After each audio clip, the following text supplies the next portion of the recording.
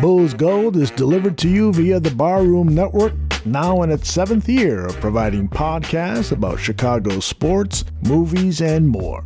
Make sure to subscribe to the Barroom Network for free and easy downloads of its programming, and visit its merchandising store at deepdishtees.com to purchase t-shirts, hoodies, and mugs. Now, on with the show.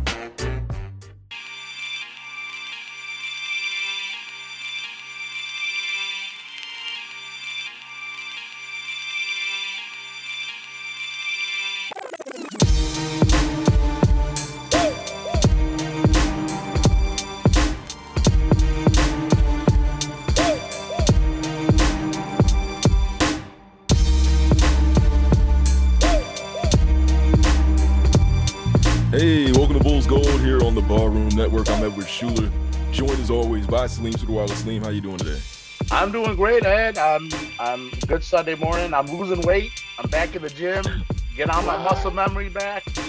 I feel good, man. Like I was wearing the shirt I'm wearing right now. It was a little last time I wore it was a little tight on me, but today it feels like comfortable. So I was like, oh man, this is nice. Like I'm gonna start digging up some other shirts that I have that were little summer workout plan, man. Yeah, man, it feels good. Like I feel energized. I feel like good things are ahead. Hey, man, keep at it. Hell yeah. Yeah, I'm trying to get back on it too. I've been traveling a little bit lately, so I haven't had my same routine, man. But yo, good to see you making good progress, man. Yeah, man, I feel good, man. How was the job's good, right? Yeah, job's great, man. There's a lot going on right now. Like today, happy Father's Day to all.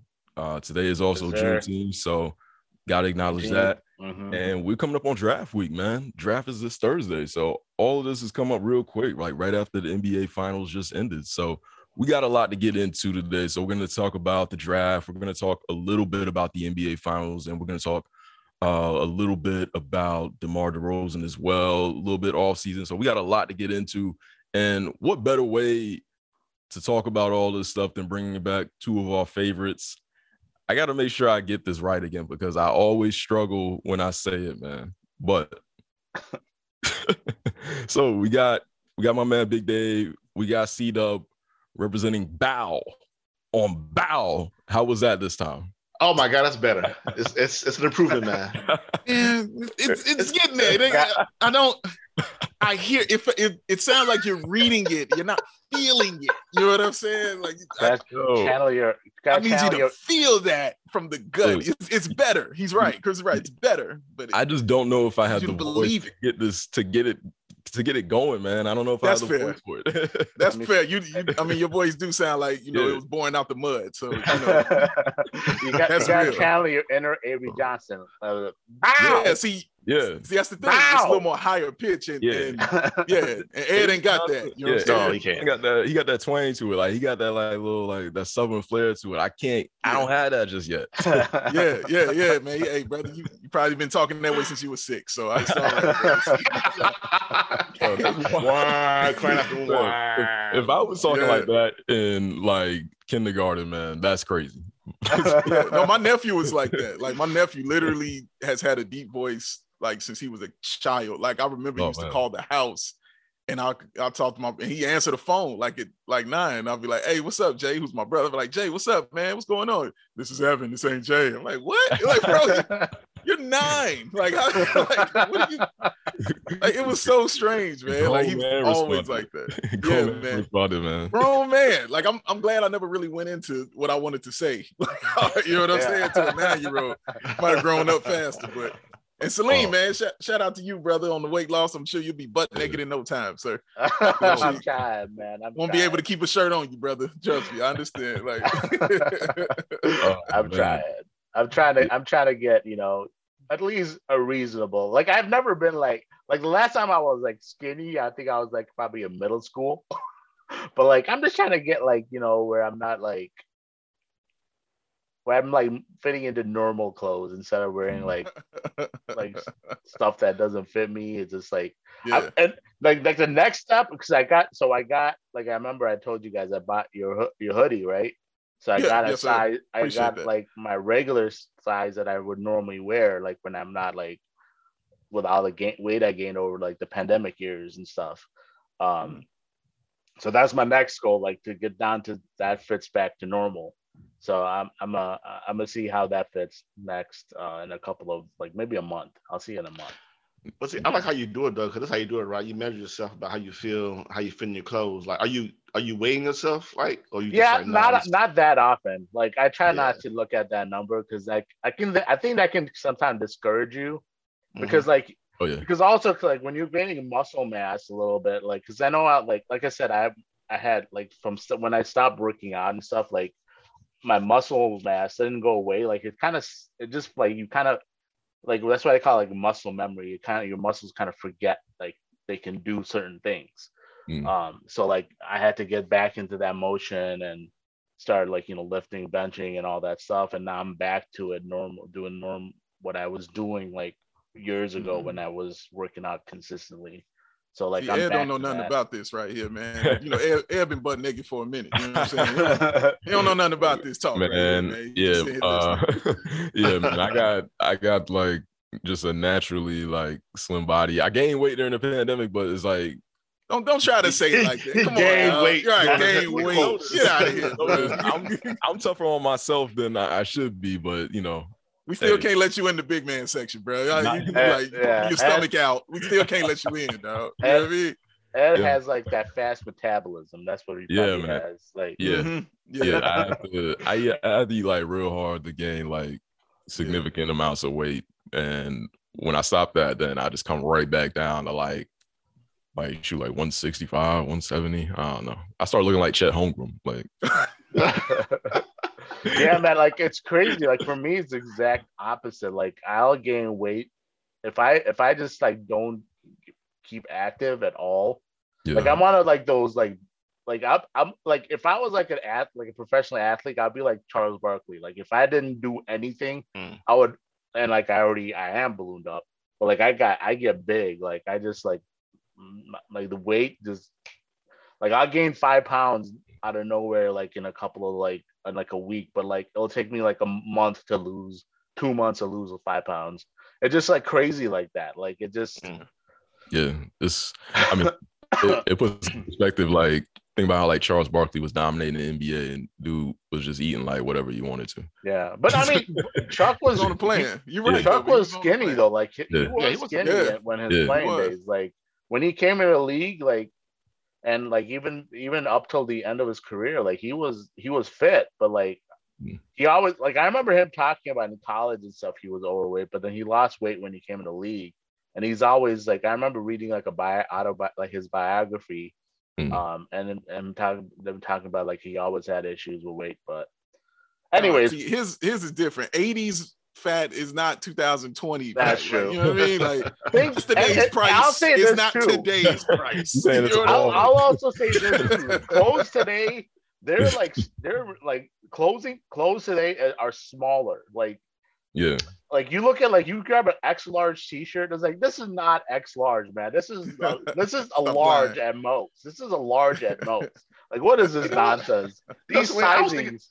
I was thinking the opposite actually. I was thinking like because like I gain weight up, but no, my weight fluctuates up and down sometimes, and I like sometimes some extra larges. It depends on who you buy. Like some extra larges are like extra large. I'm like, okay, I know good and well this is 2X. That makes me feel good. But then right, there's some that are like tiny. Like this is like a medium. I feel like most clothing companies now gotten like that. They're more like slimmer fitting. Like that's I mean, I guess the fashion is that's the fashion now. Like the whole like slimming fit. Yeah. So they're gonna bring baggy back eventually, man. He's right. Maybe. It all comes back. It always comes back, bro. Back to that 2003 draft. Everyone's gonna look like. Hey, it was fresh back then, man. That was fresh. So yeah, we'll see if somebody has like some 2003 like draft night vibes like this week when we get to the draft on Thursday. But yeah, the Bulls 18th pick in this draft, not really glamorous. A lot of the excitement is at the top of the draft as usual with guys like Jabari Smith, Chet Holmgren, whoever. But the 18th pick is a chance for the Bulls to potentially get a decent contributor who might have some hidden upside for the team long term. So let's start with you, C-Dub. Mm-hmm. Who are you eyeing for the 18th pick with the Bulls this year? Is there anyone in mind? Are you kind of open with whatever? Do you think the team should look to maybe even trade up? Should they trade back? Like, what action do you think they're going to get into? Well, I'm open for whatever. I don't watch a lot of college. I always got to say that. I don't watch a lot of college. So I've been looking at articles and stuff about who we want, which we get. Some of these people that look too good to be 18th, I'm like, nah, we ain't getting them. Yeah. But I'm always for, like, of course you're going to trade to your pick. I think you might as well, like, probably trading like Kobe White or something like that. Right. I'm all for trading as long as you improve your team and depending on what you get back in return for value. So I'm not opposed to trading the 18 pick. I just want somebody that, if you pick 18, that's somebody that's going to be, the Bulls has been traditionally good at this. Maybe not this regime yet, but like somebody who's going to be in the league and that has value, that's not going to be passed around NBA to NBA teams throughout these years. Somebody who's either really good on defense, really good at a couple of things that could bring like immediate value when they come into the game. Maybe they're not scoring 30 points a game or 20 points a game, but they'll give you steals. They'll give you blocks. They can guard it well with screens. There's something like that, I'm looking at these guys. I'm like, I don't know. I look like these articles and everything, all different names, little, whatever. I'm like, look, and again, these are highlights I'm watching. All these highlights. So they look good on highlights. But I trust they will try to find someone who has value, someone who's going to, I just want someone if they pick that's going to come in the game and provide some kind of value right off the bat. Scoring is a hard thing to do in basketball. So there's something like we need blocking. Give me a guy that can come in the game and block shots. I'll be happy for that. That guy comes to the game, immediately gets 2 block shots, puts the team into the game, whatever. I'm cool. I'm down with that. So that's what I'm looking for. Nothing crazy. And but of course you want to find a diamond in the rough, which I hope we do. There's someone that can develop, after years, like, oh my God, it's actually guys really like, foul tools or whatever, and can, play well, and it's better than we expected, like Jimmy Butler you mentioned before, or like, I don't know, somebody who maybe we don't expect to be good at selling blossoms. But I'm not too. I just gotta trust that they'll pick a pick. They'll get somebody that could bring some kind of value to the team right now in a need position. We need block shots. So somebody can block shots young, I'll be happy. Well, I've got the perfect guy for you then. And that's the guy I want, which is my dude, EJ Liddell. Like, I definitely want him so bad. His highlights look great, man. He's perfect. Shots. Blocks with either the left or the right. Yes. Could turn himself into a 3-point shooter. Shot about 38% from 3 is last year. Could definitely score. Definitely points in the paint. Really excellent at that. And an incredible passer out of double team and just out of the paint. You know what I'm saying? When he's down low, like just a really great passer. Excellent IQ. I love his IQ. I'm very big on high IQ players on teams. And the Bulls could definitely use more of that because, once Zoe went down, your IQ left with him. So you definitely need more of that. But he's kind of like a big man who can run a team with a point guard mentality kind of thing. Yes. And I really like that about him. And, he's from Illinois, you know what I'm saying? And I believe he's a 2-time Mr. Basketball, if I'm not mistaken. But no, he's awesome. I love him. I love his makeup. I love how he plays. He swats shots when he blocks them. And his mother was a volleyball star, I believe at Illinois State. It was either Illinois State or SIU. His mother was a volleyball star there. And that's kind of where he got that. So he's my one guy that I really would like. If not him, I was really high on Mark Williams, but I think he'll be gone. Yeah. The Duke Center. I think he'll be out of there. But he does the same exact kind of things. But he does it being 7 feet tall and, definitely smooth. You know what I'm saying? Like it's rare to find a 7-footer that's smooth. And he's definitely smooth and he's aggressive at the same time. And he's not hesitant. And he'll shoot the 3 too. Definitely he's going to be awesome. That's why I don't even waste time thinking about him because I don't think he's going to be there. But EJ Liddell and Jalen Williams also is my other guy. What? Out of Santa Clara. I really, really, really, really, really like his game because his shooting splits are great.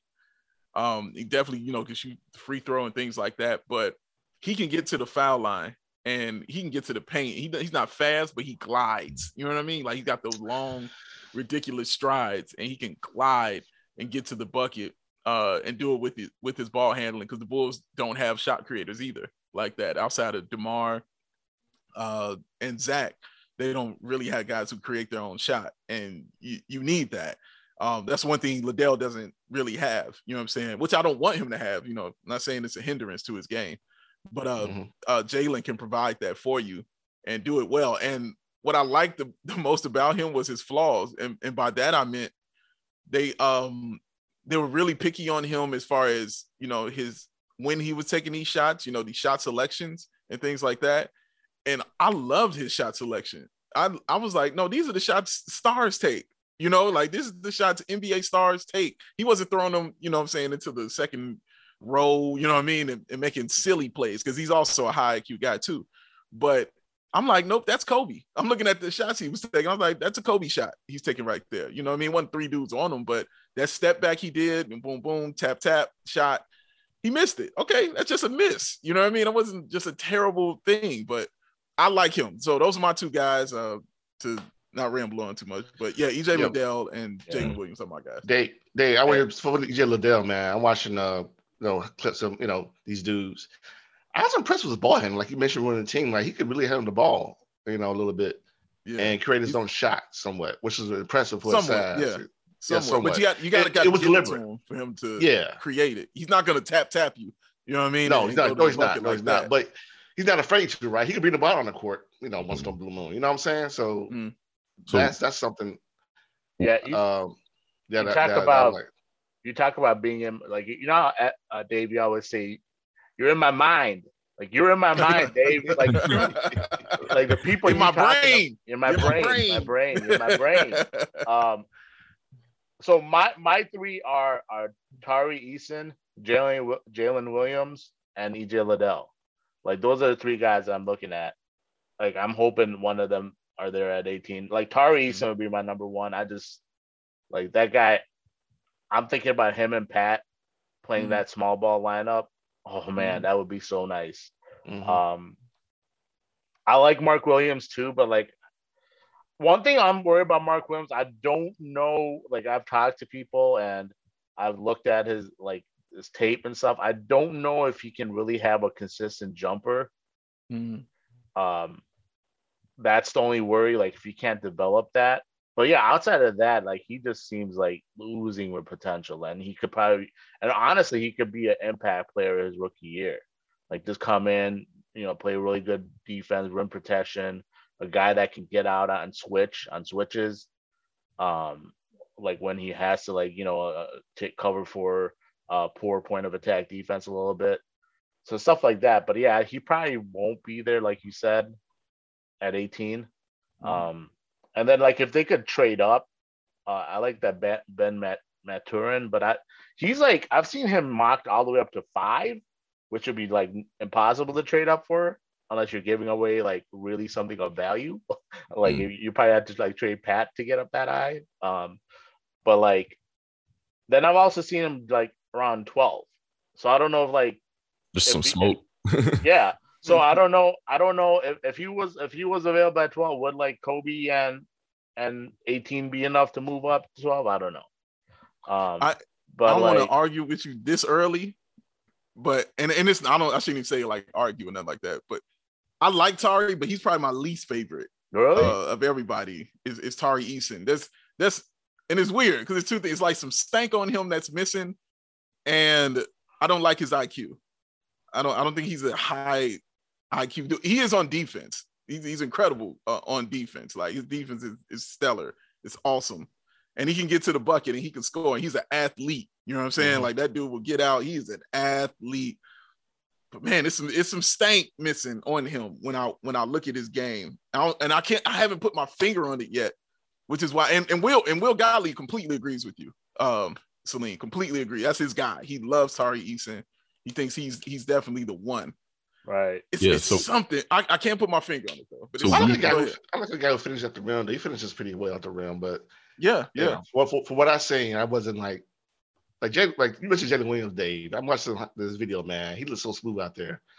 Like, I just don't know. Yeah, that's the word. Yeah, you're right. Smooth. I don't think so, man. Like, he's making shots like special. You know what I'm saying? There's some shots you make going to the rim and dunking, finishing that he look like he's trying too hard. He looks like he's meant to make those shots. And it's like, okay, it's as smooth as about him, especially his passing. So Eason, for what I've seen, I mean, he's cool. I mean, like, but you know, I wasn't heavily impressed. But so we had Morton Jensen on from the NBA pod, and he writes he covers the NBA for Forbes, and he said that he has Eason third on his big board, and he is all in on Eason. Like, he talks about his versatility, like his effort, and just the nightmare combo that him and Patrick Williams could be together.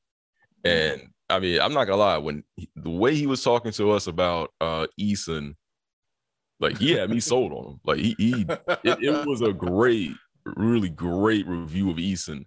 And I'm looking at Tankathon right now, so I want to get everyone's take on this. But the way they have the draft unfolding right now, they have the Bulls taking Eason at 18 with Liddell on the board still, and it has Jalen Williams going 16 and Mark Williams going 13. So if that happened that way, like, would you be upset with Eason over Liddell? And let me tell you why I'm gonna tell you why I say no, because in the end, I've always stated, and will forever live by this, I'm cool with whatever Arturas and Mark Eversley want to do. Yeah. All right. If they want to do that, okay. All right, fine. Yeah. I'm going to trust it, and I'm going to roll with it. I promise you, because it's not like Tari Eason is trash. Like, I don't want that to be misconstrued in it. This dude is phenomenal. He's an incredible ball player. You see his stat, like, the dude can ball. Like, I've seen him. But for me, he lacks, like, certain little, and it's all offense that I'm talking about. Like, it's certain things. He's very hesitant when he's shooting at three, and, you know, going left is a problem, you know what I'm saying, for him. You know what I mean? And yeah, he just, the confidence I don't see a lot when he's you know what I'm saying, running his offense like that. And like I said, it all comes back, I guess, to the 3-point shooting and not being able to truly create his own shot like that. Well, you know, the one thing about Liddell is that does he play, you know, to his height? The 6'7", no, does he play like a 6'7" combo? God, yes, yeah, he's yes. He's. That's what I'm saying. I like this ball handling, but I wasn't sure how much he could do it. He looks like he can handle the ball. He looks like a guy that's going to get better at what he does. You know what I'm saying? Like, I agree. No, I hear you, and I'm not in disagreement with that. But coming out, like, you know, and it's weird to think of it like this, because you look at guys and you're thinking about the polish. You know what I'm saying? Are they finished? What do they have where they could contribute right now? I need you to do it right now and stuff like that. And like, some NBA execs, rightfully so, and you guys intelligently so, don't think that way. They're like, no, give him a year or two, let him get reacclimated, let him figure it out, and then he's going to be a monster. You know what I'm saying? Yeah. Like, and I'm sure, like, guys like Jokic and Giannis, people look at, you know what I mean? You don't have to come in super polished and done to go ahead and contribute. And Tari Eason could definitely be that guy. But for me, it's the going to that, the fact that he has, you know, no real left hand. You know what I'm saying? And he hates going left, and he's, you know, right-handed. He loves going right. And that's it. For me, that cuts off 50% of your offense. You know what I'm saying? And that's hard to get that, but it's not like he can't learn it.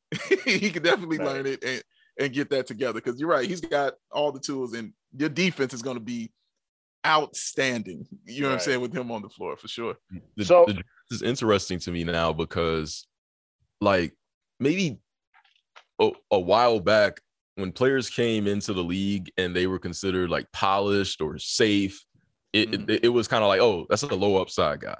Yeah. But now it feels like there are more polished players coming into the league, and they have just as much upside as the guys who you would think are like projects, or, oh, that's a home run type prospect that you have to take, like, high risk, high reward. But it makes you reconsider some of the ceilings that we apply to players. And it's like, man, if he's this good right now, imagine what he's going to be 3 or 4 years from now. I remember, like, in a past show, we were talking about Jalen Brunson, and he was a second round pick. And the knock on him was that probably doesn't have as much upside, but he was really good in college. Like, game was really similar, like, just really well rounded, good floor general, could score, could shoot, score at all levels.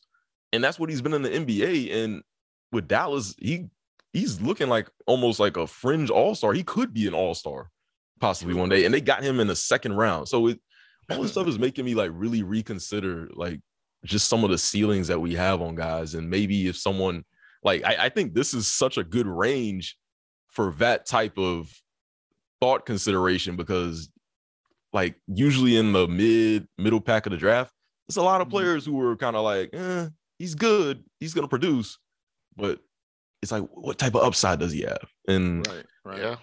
They get paid a big bucks to make that decision, right? Right. Yeah. I think player development's gotten a lot better too.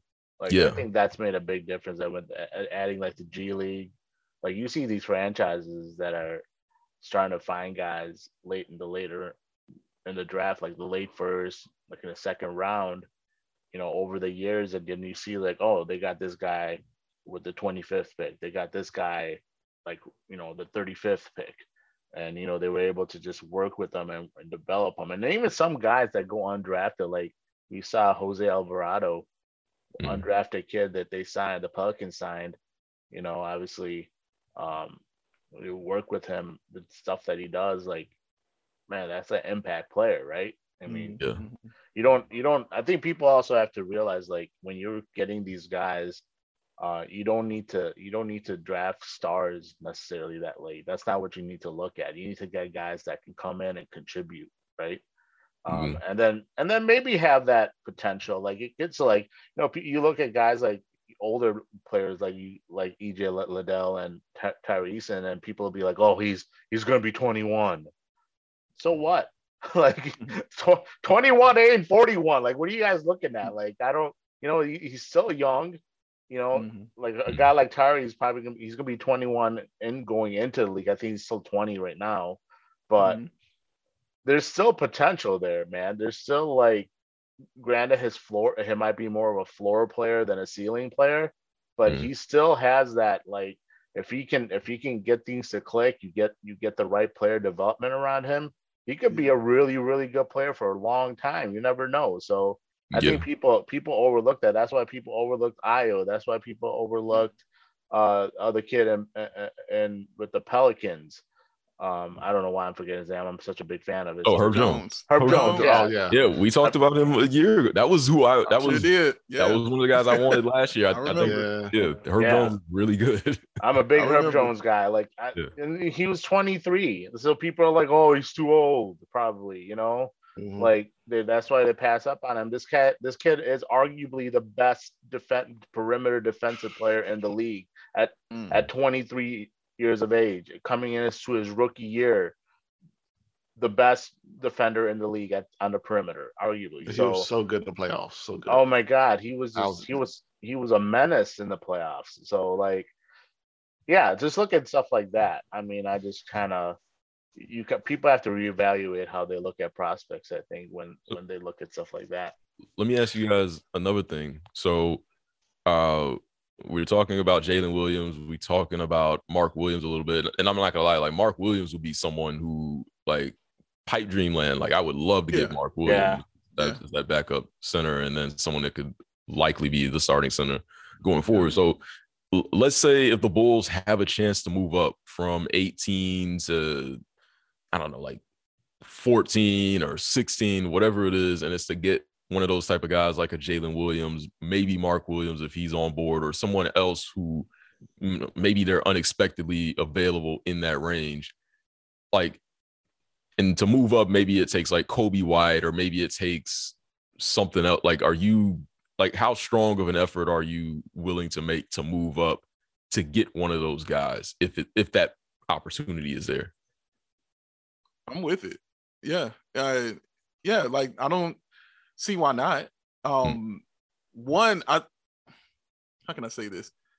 AK has talked about his love affair of not drafting high. He likes drafting low, middle, you know what I'm saying? Kind of middle of the pack. You can look at Denver's whole lineup and go look at where they were drafted. You know what I'm saying? Those guys were late. You know what I'm saying? In the draft, led by the back-to-back MVP who came out the second round. But yeah, if he wants to make a move to move up because they see a player that they like and they really want, yeah, you don't hesitate. You go take that and you go get it. You know what I mean? Like, you don't wait for it to come to you. And what they have shown us since they've been here is they have that aggression. When they want something, they're going to get it, period. And if they don't get it, it's not from lack of effort. It's not for lack of them trying or putting their best foot forward or, you know what I mean, wasting time trying to get it. As soon as Billy Donovan became available, they were at his house that weekend, you know what I mean, in Miami. So, yeah, if they won, yeah, I don't have a problem with them moving up if they see that guy to go get them. And, yeah, go ahead, make the move. I'm completely cool with it. What do you guys think is most likely? Like, do you think like they stay where they're at? Do you think they trade up? Do you think they just trade the pick in general to more established talent? I think they wanted. By the way, they had proved it. They proved they wanted to cheat to get what they want. So which is whatever. That's the agency. That's not them. That's Rich Paul. But that's the point, right? It's like, yeah, they want something. But yeah, Kobe White. You can win a championship with Kobe White. The reason why you win a championship is because you're two best players, right?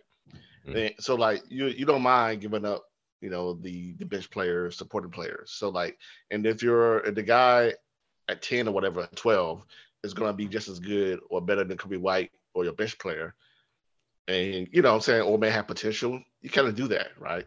So yeah, I'm all for them exploring. I'm not tied down to a lot of players on this team besides like 3. Right. And that's it. So if you let that bother you, like trading, Kobe White and I love Kobe White. I actually want to keep on the Bulls, Kobe White, or like who else? Like, I don't know, on the Bulls. That's not named Levine or DeMar DeRozan. Then like you have issues. You shouldn't be tied down to them. And they've proven that they're not tied down to those players. And they also proven that they can find guys that would develop into good players like Murray and whatnot. So I think they want to move up as much. I think they're trying their best to move up. Actually, I think they're trying their best to move up. And remember, they love players who have like Liddell, right? Who's like versatile. I don't think they like one-trick ponies. They like guys who can pass and shoot and go versatile, and that's the one thing. So yeah, if they can't get that guy, right? If they can't get that guy, they're trying to. I don't think it's due to like an effort or they're like stringent or they don't refuse to be flexible like we've seen in the past, maybe with some the past regime here. So, and also interesting that we have a new sort of player development kind of thing going on in the Bulls. So that plays into as well. You get a chance to see how the Bulls are gonna develop these players going forward. Mm-hmm. It's kind of cool with their draft picks as well. So yeah, I think they want to move up as much as possible to get a win-versus player versus one-trick pony. Let me ask. I wanted to ask Ed and Salim, like, how do y'all feel about Jovic? Because it's not out of the realm of possibility that the Bulls, if he's there and he's available, they can go ahead and take him. With the European ties that AK has, and he already shown you he, loves those kind of players and things like that. So how do y'all feel about him, about Jovic? Not at 18. And honestly, I would pass on him in general, just because like the stuff I'm hearing about him, like, so he's very slow-footed. Like he doesn't have, like, he can't drive to the rim in any way. He's not like, and like I've heard like some stuff about his work ethic a little bit, like his attitude might not be right. So I don't know. I feel like he's a limiting player. I don't see like this guy that, oh man, this guy could be the next like, big time European player that no one's, that's going to be like this perennial all-star. I don't know. I'd pass on them. I'm not feeling him too much. Just going to put people out here, like a guy like Corey Tulaba, who does the Draft Act podcast, No Ceilings. He's been really not too high on him at all. So like, those people that I trust and like them watching the film and then seeing the things that they tell me, I don't know. I think I would pass on him. He intrigued me before, like for sure, but I'm just like, I think I'll stay away from him. Okay. Yeah. I definitely wouldn't take him at 18. If we move back, I would think about it, but I think I'd rather have someone like Wendell Moore over Jovic, honestly.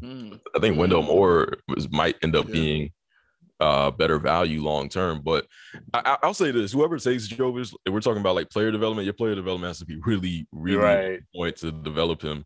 So I think if you do go with him at 18, then maybe it's a sign that they have a really strong plan for him, or another pick, but that they have a really strong plan for him. They think they can get the most out of him. But on paper, I'm not like overly. I wouldn't be like overly thrilled with Jovic.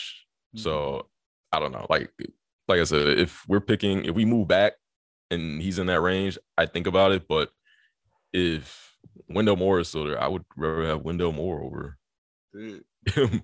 Like, yeah, honestly. So I don't know. But I mean, for me, I'm still thinking like pipe dream Mark Williams, man. Yo, that man is gonna be he's cold, bro. Yo, he's gonna be, and he's a jump shot wise, I honestly think that his jump shot can get, but like it doesn't look bad. I don't think he's gonna be like some like high volume 3-point shooter, but I think he's gonna be able to make a shot or two each game. Like that's gonna be the key for him, I think. Like for him to be like a really good starting, center. Yeah. To like if he can develop that, or like if he can just be like a really good, just a good player that comes in and just impacts, because he's gonna impact the game right away. Like on the defensive end, he's gonna impact the game right away. And then obviously as a rim runner too, he's gonna impact the game. I saw his measurements or something crazy. Dude, like his length is it's like 7'5" wingspan. His length is so scary, and it allows him to be able to guard shooters out there at the 3-point line. You know what I mean? Like he's got really good feet. Like he's really nimble for a dude that big and that strong. Like a very good athlete. Yeah, you can't just put the crosses on him and it's over. Like nah, like he's gonna be right there in your face and bothering you. Like he had so many block shots on 3-point shooters in college. He had so many. I want to say it was like 14 or something like that. But he had so many block shots on 3-point shooters that he's an issue. And the thing I said about why my issue with Tari Eason and his shooting is exactly what I'm talking about with him, because he and Ed just mentioned it. He's such a confident shooter. He's not scared to take that shot. He'll take it and do it confidently. And I'm okay with that. Like he's comfortable with the failure, with it missing, you know what I'm saying, or something. Like, he doesn't care. He's like, but it's a good shot, and I believe in it. I love that. Like that's what's gonna make him a good shooter. Is he already got the confidence down? Like, I mean, I will not be upset at all if they got Mark. Like, like I just didn't think it would be realistic, because I felt like he was really shooting up the board. I agree. Like you said, it's a dream. It's a dream. I think he's gonna go 13 or 15 to the Hornets, honestly. But did he go to the Hornets with Ball? Oh my god! Yeah, I think he's going 13. No, man, that's one of the easiest fits there. He's some kind of defense over there. Hey, not to get off track here, you gotta wonder how bad MJ messed up. Like, how do you have a guy like LaMelo Ball and a coach doesn't want to go there? I didn't want Kenny Atkinson there anyway. Honestly, I didn't think he was the proper coach for them anyway when they got him. I honestly believe that. Like, I thought he wasn't the right choice. Go get D'Antoni right now. Yes, I think D'Antoni's the coach that you get. I really do. I think he's the coach. Like, you look at your point guard. You build your coach around your best player. Period. Yeah. That entire roster is Ball. Right. That entire roster is nice too. Like, I love a lot of the young pieces that they have. Like that team is like on the precipice of being a problem in the East. Look at this thing. That team is not like a championship team. It's just a team that should be very, very good for you. Like, no, just a very annoying team to play. That's going to be like, I mean, if they can get if they get like a Mark Williams, like, to help them on the defensive end, because that's been a problem. Oh my god! Run! D'Antoni is perfect for them, because all they do, that thing is offense. That's what they do. Like, man, dude, like, he gonna give Melo the ball, let him do whatever he want. That 8-second offense. Oh my god, they'll be fun. They'll be probably one of the most fun teams to watch. It's different. It's different for the Hornets the last few years, because like I told y'all before, you actually see Hornets jerseys in public now. Like, you've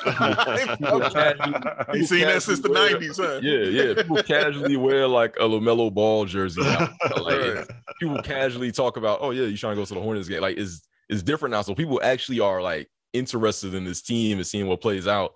And there's upside there. Like, I mean, they got good pieces. They have 2 first-round picks in this draft. Yeah. Like, I think this is kind of a blessing in disguise. I don't know how it got to this point. Like, I didn't think that Atkinson – I was surprised they took Atkinson over D'Antoni to begin with, but completely surprised. Yeah. So now it's like it just falls into your lap. So hey, take advantage, sell tickets. Like people will line up to see LaMelo Ball in a D'Antoni offense, and if you hit on those draft picks, you get like a Mark Williams who's going to be like the lob with the athleticism on the court with Williams and Bridges. Oh. Man. Dude, come on. Sure. Like, I'm mad that we see this and looking at them like, dude, you don't see that. You don't see that. Take D'Antoni and run. Like, just run. Although MJ used to run back in the day, but I think MJ believes in defense. So yeah, but not with this. He got the wrong players then. If that's it was like we ain't winning ship like that. So I know. They need the wrong players for many years on that team. So yeah, true indeed. Like, you're gonna build around Melo, build around what he do best, man. Yeah, that's true. That's true. I think they play a lick of defense last year, man. And Mark Williams would fix that, man. He would. Yeah, he would. That's what I think. I think with we were talking about AK's draft strategy and how they prefer two-way guys. So the way I see it is, if you can't get a two-way guy, then you want somebody that at least has potential to be really good with that one way that they have. So you look at Mark Williams, even if you don't think he's going to be like a good offensive player, but I mean, I think based on his athleticism and size, he's going to be able to get like 10 points off lobs and putbacks. But he has the potential to be a defensive player of the year type talent. Like, he has that talent in him, just needs a little bit more refinement. And he really just jumps. Like when I first watched that Duke team last season, like, you're watching for Banchero and Griffin, but you see this 7'1" dude just jumping all over the place and swatting. You like, oh, who's that? He jumps off the page. So you look at him.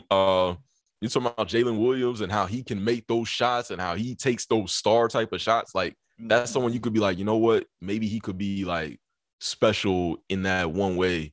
And then when we look at Jovic, I don't know if I don't see it with him in really either way. Not saying that he won't be couldn't be an okay player, but I don't see it.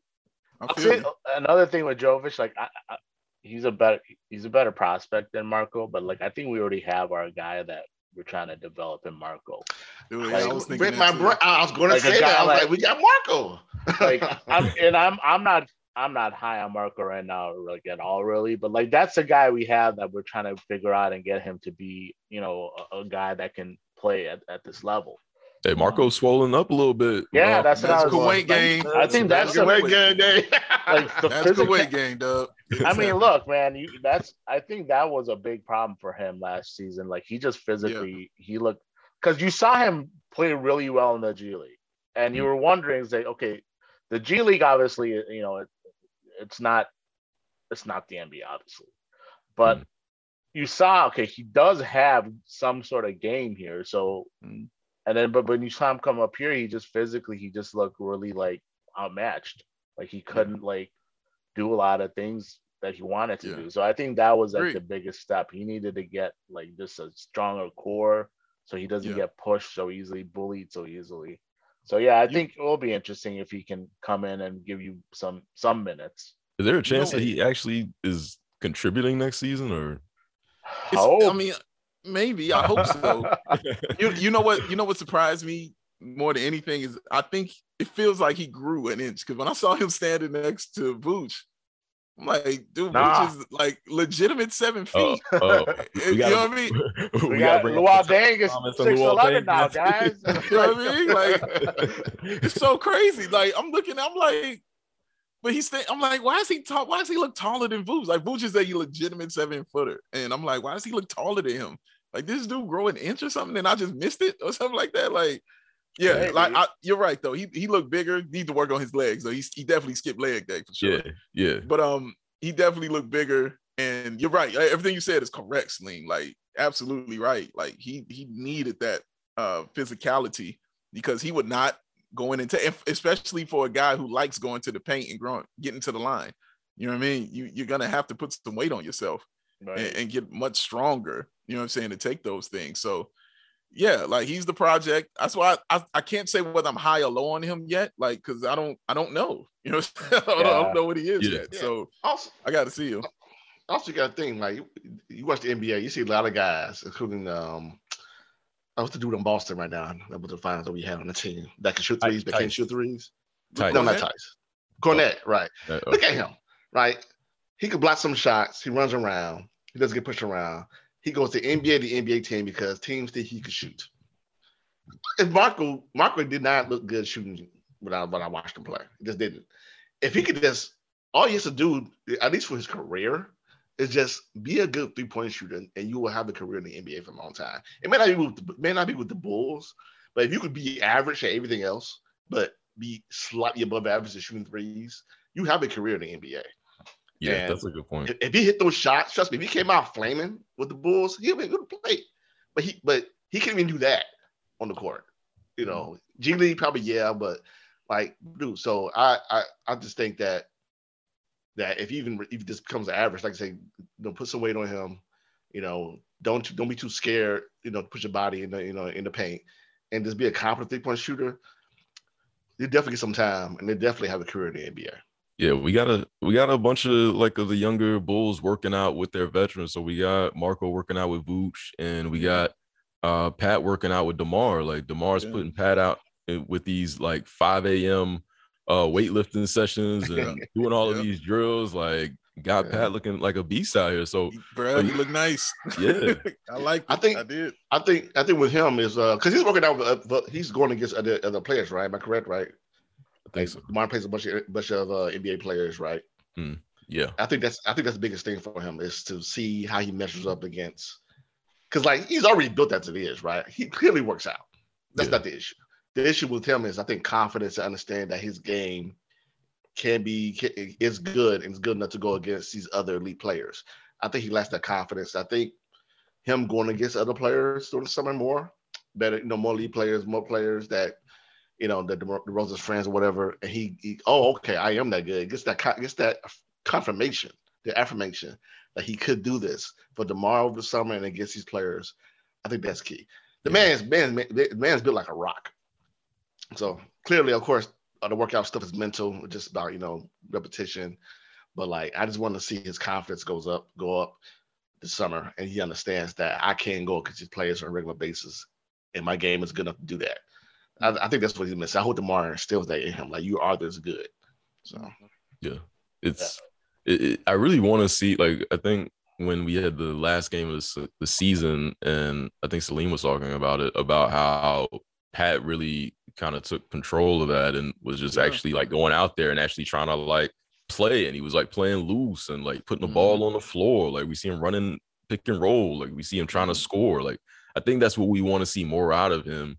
And like you said, DeMar can really like start to unlock that a little bit. So it's just been really great seeing DeMar just kind of take like all of these players under his wing, like, Ayo and now Pat, and I'm sure he's been working with like other players too, but like he's really been a great leader for this team.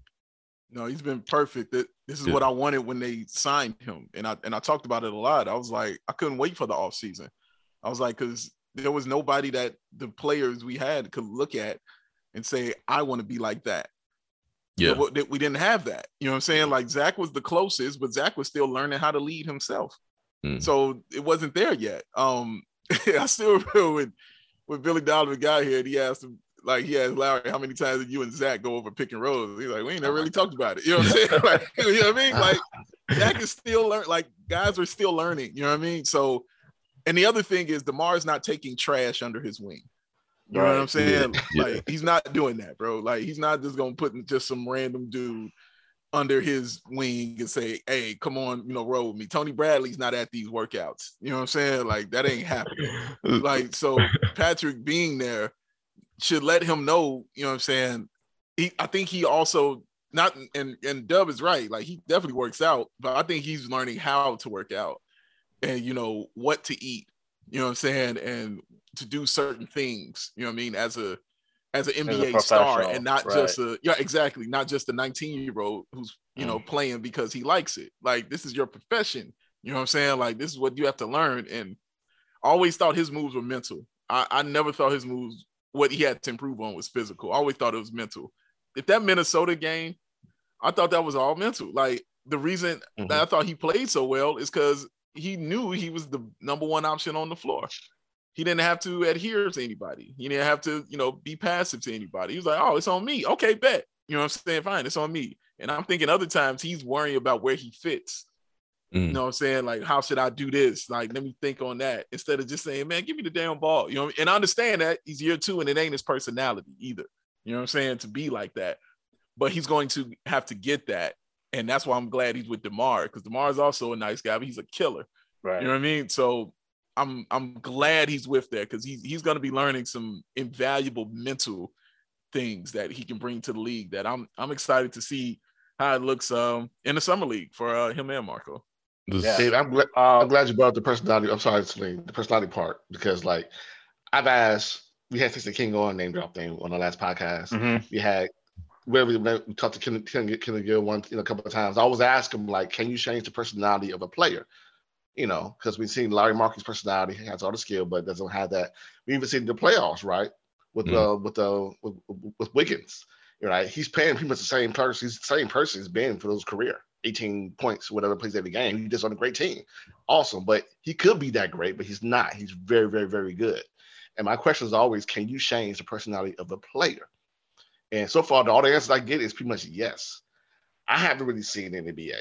I mean, I'm as a fan, like somebody just like be passive, but then all of a sudden come out like a monster. Well, honestly, we kind of saw Wiggins do that in the finals. Was Wiggins. Yeah, I know. You see, I'm not knocking his game. Like, no, I'm not knocking his game, but he's always been that way. He wasn't he ain't been 16 rebound. He ain't been 18 and 16. I agree with rebound, but what I'm saying is that's not his career. No, that's like how many years have he been in the NBA? Like that's a long time, right? Yeah, and that's eight, right? So it wasn't like it happened on year 2 or 3. This is 8 on a championship team where you're the 4th best player. Awesome. Sure. Like he's always crashed the boards for 3-on-3s. He's doing that all year. He runs the boards and also third team. He played awesome and everything. He plays all these games. To his credit, he doesn't miss any games at all. And I remember he made the All-Star game with the same stats he had on his career. The same stats, made the All-Star game. Because what I'm saying. So I don't know his personality changed. Obviously on the biggest stage, it's great to see him rise on the biggest stage. That's awesome. But I'm talking about like at age 22, 2 years in, is Pat going to understand like I can be because Wiggins has big hands, he's athletic. Wiggins should be averaging 30 points like Vince Carter. Why is Vince Carter doing this? Well, he doesn't have that thing about him, a little bit.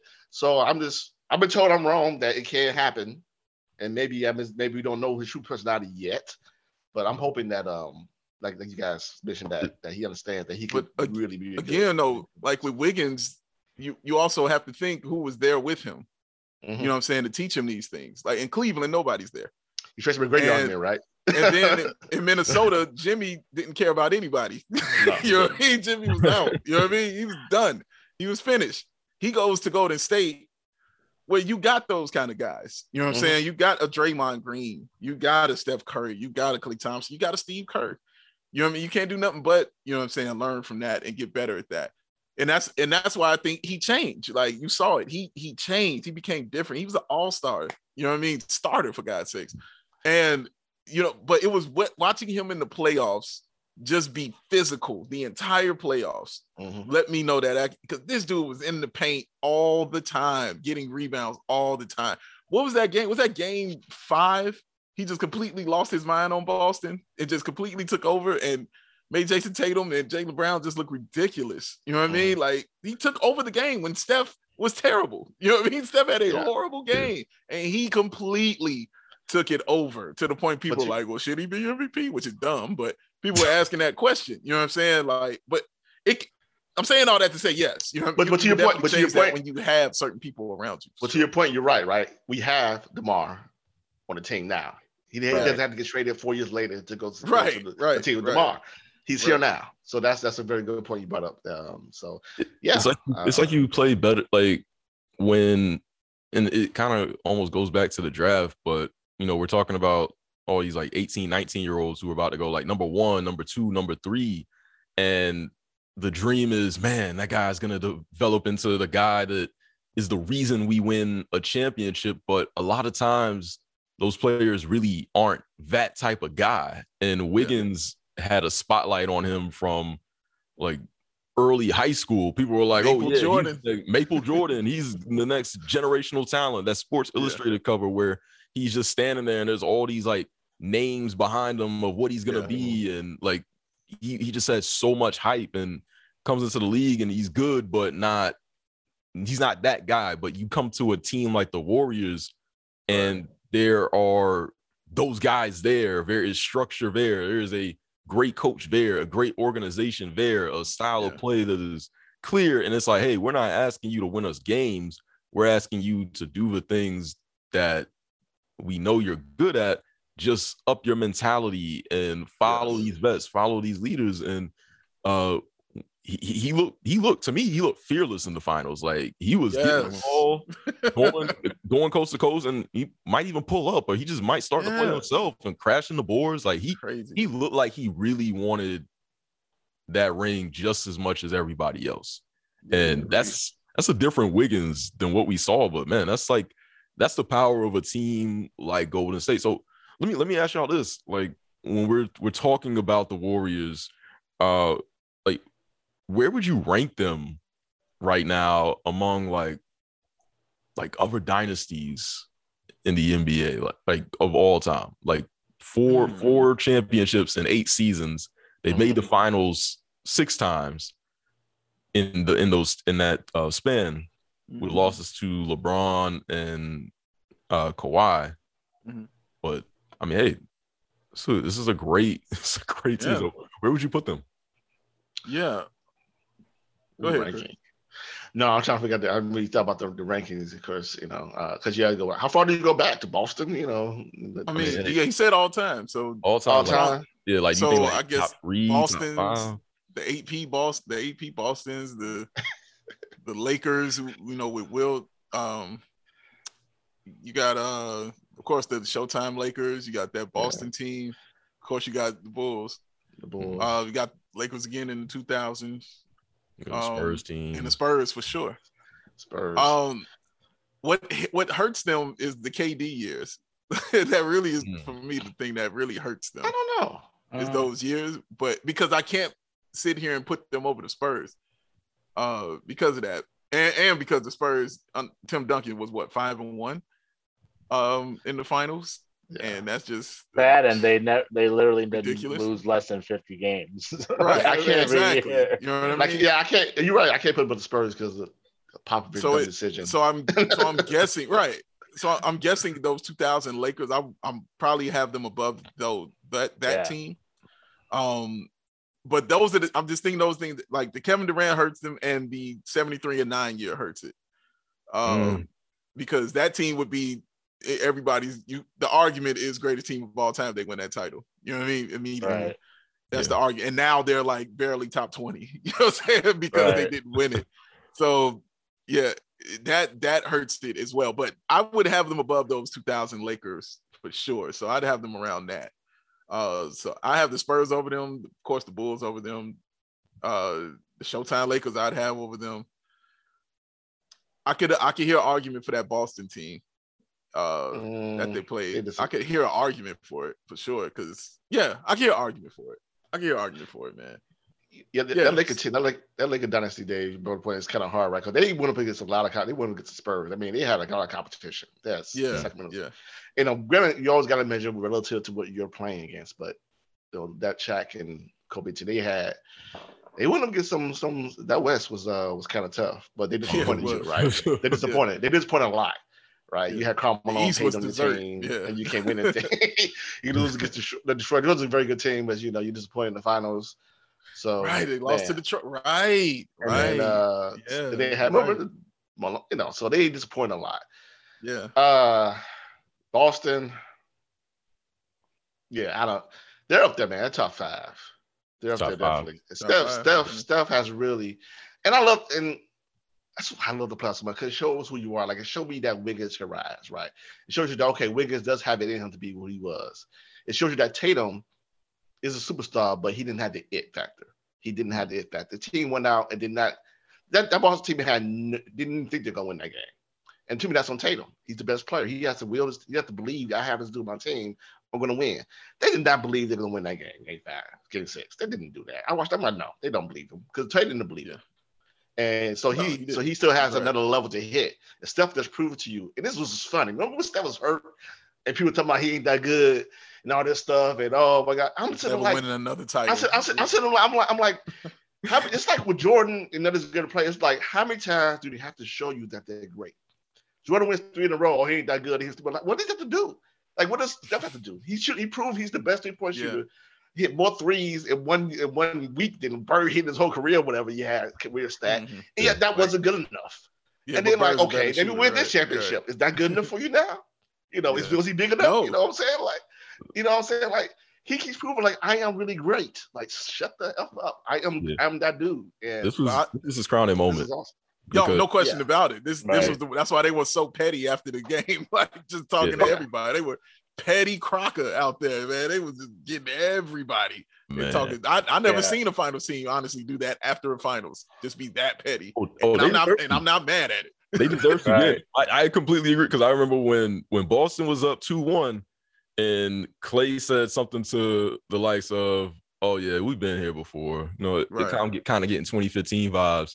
And everybody was like, no, it's different this time. Or that like the scene from The Wire where what's the line from The Wire? This ain't the old days no more. Whatever, I forget the line. I'm mad at I'm misquoting. But they showed it like, yo, we still got it, and experience matters. And Steph was like, yo, he kind of had like that Jordan mentality. Like the man was hitting shots and just being disrespectful. Yes. Pointing at the ring finger, like doing the go to sleep thing, like just looking at the crowd at the three, like just he was legit flexing too. He was like hulking out, like man, I didn't know Steph was that built. Like man, like I always think of Steph as like a slim player, like but he was like, man, this guy been lifting, like man, like this is huge. After the Ghost State team saw Tatum, like Tatum ain't that dude yet. Because they like he ain't better than us. Because like when Wiggins was guarding him, like, I don't care how great you are. Wiggins is the fastest player. But if you're great, it shouldn't matter who's guarding you. And when Golden State understood, like, oh, we got Tatum. This is like game 3. He's still playing that same way. He's still scared to post a few fadeaways. He's still scared to shoot jump shots. We got this. We better than him. He didn't raise his level. And once they saw that Tatum wasn't that dude yet, they knew when he went to post game that we got this because we have another level to go to. That dude doesn't. That team doesn't. We do, and we got the championship. Yeah. So let's talk about Steph though. Like, where does this performance take him to as an all-time player? Because obviously there was never a doubt he's an all-time great. He was already an all-time great before this. Like his legacy was already cemented. Like we didn't need to say he was what is he a superstar or is he like one of the best players to ever do it? We already knew that. But performances like this now, it's about where do I stack up against all the other all-time greats, right? So when we talk about top 20 lists, top 15 lists, top 10 lists, where do you guys have Steph now when you are ranking these guys? Like we talk about MJ, LeBron, Bird, Magic, Bill Russell, yada yada yada. It's weird because I've always looked at these lists, and this is something I had always done. I hated putting dudes on lists before they retired, because I wanted to see where their career finished before I started saying, okay, he belongs here and here. That's why my point guard list still looks like it does, because Chris Paul and Steph Curry haven't retired yet. So the second them dudes retire, it will change. You know what I mean? And it will flip. But just to answer the question, I mean, he's easily top 15, easily a top 15 player all time. And winning that ring, the arguments of top 10 begin, in my opinion. And if you want to go higher than that, I mean, I'm not against anybody's opinion on it. It's where they would have him ranked. If they want him ranked higher or lower, I'm completely okay with that. But as long as it's just not disrespectful, you know what I mean? I'm with any argument as long as it's not disrespectful to Steph or to the people who might be ahead or behind him. But for me personally, he's right. Like, I had to sit and think hard on it, but he might be right top 10 player all time, because now when you win those rings like he does, you know what I'm saying? Now it's like, okay, I got 4 of them things on top of being the greatest at something you've ever seen ever. Yes. And so that is the whole key. That's one of my biggest arguments with LeBron. Like, you do everything well. Everything. God dang it. Why don't you have 8 rings? You should have 8 in your possession, bro. Like, seriously. You should have, I shouldn't even still be arguing that it's the greatest or not. Like, you should easily be it. But because you have all the skill and talent, but you're more Wilt Chamberlain than Bill Russell. You know what I'm saying? And that's why Wilt isn't discussed as the greatest for those reasons, because he didn't have a hard way to match up the fact that he did everything. He's got all the records. He got all those things, but you see 3 rings. You know what I'm saying? And for many reasons, of course, why he doesn't have them, but end of the day, you don't have them. But Steph is backing it up. Let him win another one. You know what I'm saying? Let him win another ring, dude. It's gonna get real. I think it's real interesting. You know what I'm saying? Like, he may enter the GOAT conversation. He can enter it. You can have the conversation. Yes, you can have the conversation. I'm not mad at that, because that's what it is. Like, you're the greatest at something that you've ever seen. You completely changed the game. You completely changed the game and how it's played and how people consume it, how they perform it. You changed all of that. You know what I'm saying? So that puts you there. Now we're talking accolades here. 4 rings, only unanimous MVP. You know what I'm saying? In the history of the NBA. You know what I'm saying? And all those kind of things. The 73 wins in a season. And now you've answered critics' questions of, well, you don't have a finals MVP. Boom, done that. Well, you know what I'm saying? Well, you can't do it without, KD. Boom, did that. You know what I'm saying? So now these questions are being answered. So I don't see how you don't have these conversations in top 10. And this last thing I want to say, before I have Chris answer this, he made so many people, Chris and my age, mad with this win. That is so funny to me, man. Dudes was angry, and I couldn't understand why. Because I was raised to respect greatness, because I sat there and watched it all my life with Mike. So when I see people being great and achieving it, I honor it. You know what I'm saying? I still see cats be like, nah, they ain't better. I'm like, what? How? You know what I'm saying? Like that doesn't add up. You know what I'm saying? Like, to say those things like that, like, it just sounds like hate to me now. You know what I mean? But and when I said this point on CHGO Bulls, it was a young person in the chat that said, dude, I wasn't even from that era, and I feel that way. You know what I'm saying? I was like, wait, wow. Who's better? No, I had some people saying that Dame is still better. Still better than Steph. Dame, and I'm like, you can't have that conversation. Dame is Steph at home anymore. That's what Dame is. No, like, you know what I'm saying? Like, you can't have that conversation anymore, because there are too many rings and MVPs between them. You know what I'm saying? Like, to have that conversation. You know what I mean? Like, I got you, Selene. Look, man, look. What people don't understand, I know, trust me, he's not. No, that Dame stuff is crazy.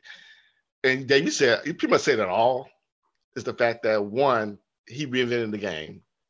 And 2, he's the best at doing something. The best, right? At doing something.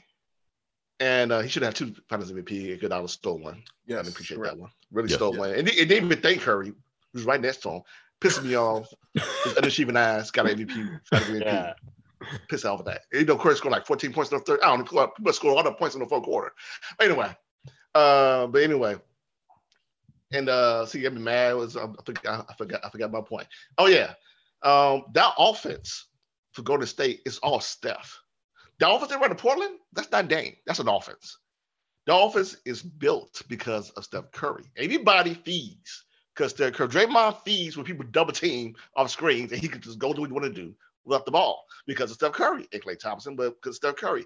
That offense is because of Steph Curry. He is the offense. Much like LeBron is kind of in a way, because LeBron holds the ball. Of course, Steph is a little different because he's off the ball. But NBA action is dictated off the greatness of Steph Curry.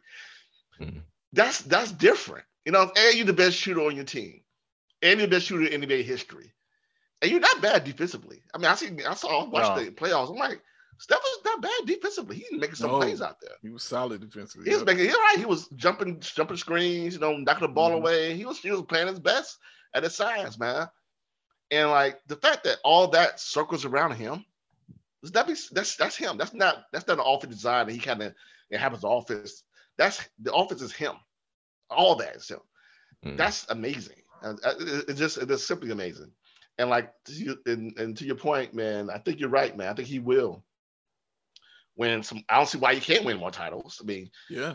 You know, it's insane. And he's going to go down to one of course, he's already one of the all-time greats. But like, he doesn't disappoint. He hasn't really disappointed me as a fan of his. LeBron has disappointed me plenty of times as a fan, but not rising to the occasion. I don't think there's a time he hasn't risen to the occasion when I need to rise to the occasion. Yeah. That's a different level. Yeah. Right? That's MJ level, that's Tim Duncan level. Make excuses for him. Right, make excuses for it. That's Tim Duncan level. Is that somehow, some way he wins and he scores and he has a ship. I'll see. So I think to me, for sure, there's no debating. He is 100% top 10 for me. Mm-hmm. As the over with, he is in the top 10. I'll go even as bold to say he's the best point guard ever to me now. Oh, like he is. Like, you talk about the rings, hardware, MVPs, all that, also MVPs, all that jazz. You talk about that. He has that. The greatest at to do something ever. He's that, right? He's also, again, you brought it up, Dave. He is the guy that changed the game. The modern game is Steph Curry. Wardell Stephen Curry is the modern game. That's everyone wanted to be him, you know. And that the Dame stuff annoys the hell out of me. Like I said, man, you know what I mean? You know, we got this at home. That's what Dame is. Dame is Steph at home. Like, stop it. This guy, every playoffs, Dame time turns into blame time. It's always like, stop. Come on, dude. Come on. Stop putting this guy on Stephen Curry's level. Like, what are you doing? Like, you're not actually paying attention to what's going on, the reality of the world. If you actually think that Damian Lillard is as good as Steph Curry, like, come on. No, he isn't. And we talk about, like, people always talk about, like, you know, like, oh, Steph has 7 points at halftime, but the Warriors are up 15. Oh, look at that. He's not that great. No. You know why the Warriors are up 15? Because of Steph's greatness, that he's allows his team to have an offensive system. He's that unselfish of a superstar that he allows a system to be placed where a guy like Jordan Poole can eat, a guy like Klay Thompson can eat, a guy like freaking Andrew Wiggins that everyone had given up on has come here and become a really high-level role player. That's Steph Curry. You take Steph Curry off that team, put any other superstar, all these things are not happening because, like, you talk about Dame, it's hard to build a really, like, other great players around Dame because he's so ball dominant. You know, he takes his usage, everything like that. It's so high. Steph does everything. He doesn't need, like, the ball in his hand to pound the ball all game to make the impact, right? You talk about, arguably, he is probably the best off-ball player to ever do it too. Yeah. Like, it's a friggin' track meet to defend this guy. We talked about, like, the Reggie Millers, the Rip Hamiltons, all these guys that all they did was run around. Like, just think of this, like, this guy can give you easy 40 points, and he's doing it by running like a marathon all game. You know how hard that is? Like, he's literally running through like 50 screens, running around everywhere and dropping the easy 40. Like, how is that not, to me, like, how are you comparing anyone else to him in that regard? So that doesn't make sense. So yeah, to me, the long story, like I said, top 10 easily, and I go as bold as say that he is the best point guard ever now for me. That is bold. I vehemently disagree with you, but vehemently. It's not Magic yet. Everything you said, I can say about Magic. Honestly, like everything you said, except the shooting, of course, obviously. But changing the game and doing the fast break, Showtime, you know what I mean? The way the NBA was played after Magic was because of Magic. You know what I mean? Like, you never saw anybody that specimen. Like, the accolades Magic's accolades are deeper, which is wild. You know what I'm saying? But his are deeper, like as far as like all NBA teams, as far as MVPs, as far as championships. Like you can't come into the league your rookie year, win the finals playing center, and you're a point guard, and you're the finals MVP, and you got 42, 16, and 7. What? As a rookie? That's no, man. It's Magic. Magic's the greatest point guard. Like everything changed because after Magic. You know what I'm saying? There's like pre-Magic and then there's post-Magic. You know what I mean? That's Steph is going to be like that. You know, it's when it comes to shooting.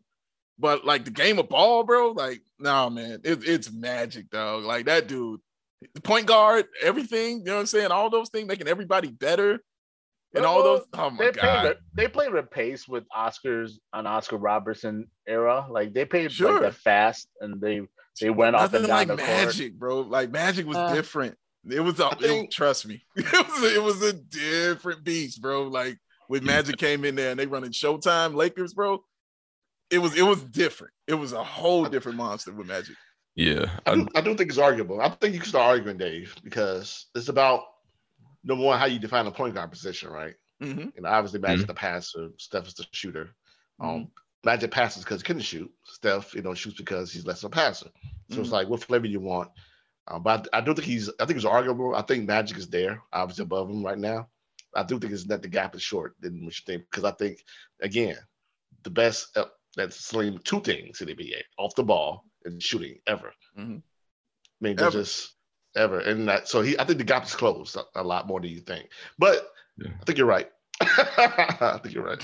Yeah, I think C-Dub makes a great point that point guard is really the one position I think that has so many areas where you can really define value in terms of the passing and the leadership that goes behind it, that it really creates that opening for Magic to still be considered the best ever. It's going to get more interesting if Steph wins one more, and I think he's going to win one more. Super interesting. Yeah. And I do too. Yeah. I do too. So if Steph wins one more, then I don't know. Like it's going to be tough. I think right now, to me, it's Steph and Magic. I think Steph has leapfrogged Isaiah.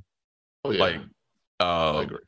Big O, whoever, like it's to me, it's Steph and Magic. So this finals was special because, like I said, this was his Jordan moment. This was his crowning moment. He is, for all the reasons you guys named, he is the constant for all of these finals wins. Klay hasn't been great every finals. Draymond has not been great every finals. KD has not been there for each championship. Like Harrison Barnes went to Andrew Wiggins. Like things have changed, but Steph's greatness has been there. You know, it's been there, and it's gonna stay there. Yeah, so it's like Steph is the system. He is that team. Damian Lillard is not in the conversation. I think he's not in the conversation. He's gonna be in the Hall of Fame, obviously, but I think the thing with Damian Lillard is that, and I won't knock him for it, but his loyalty is going to cost him, because it's like KG.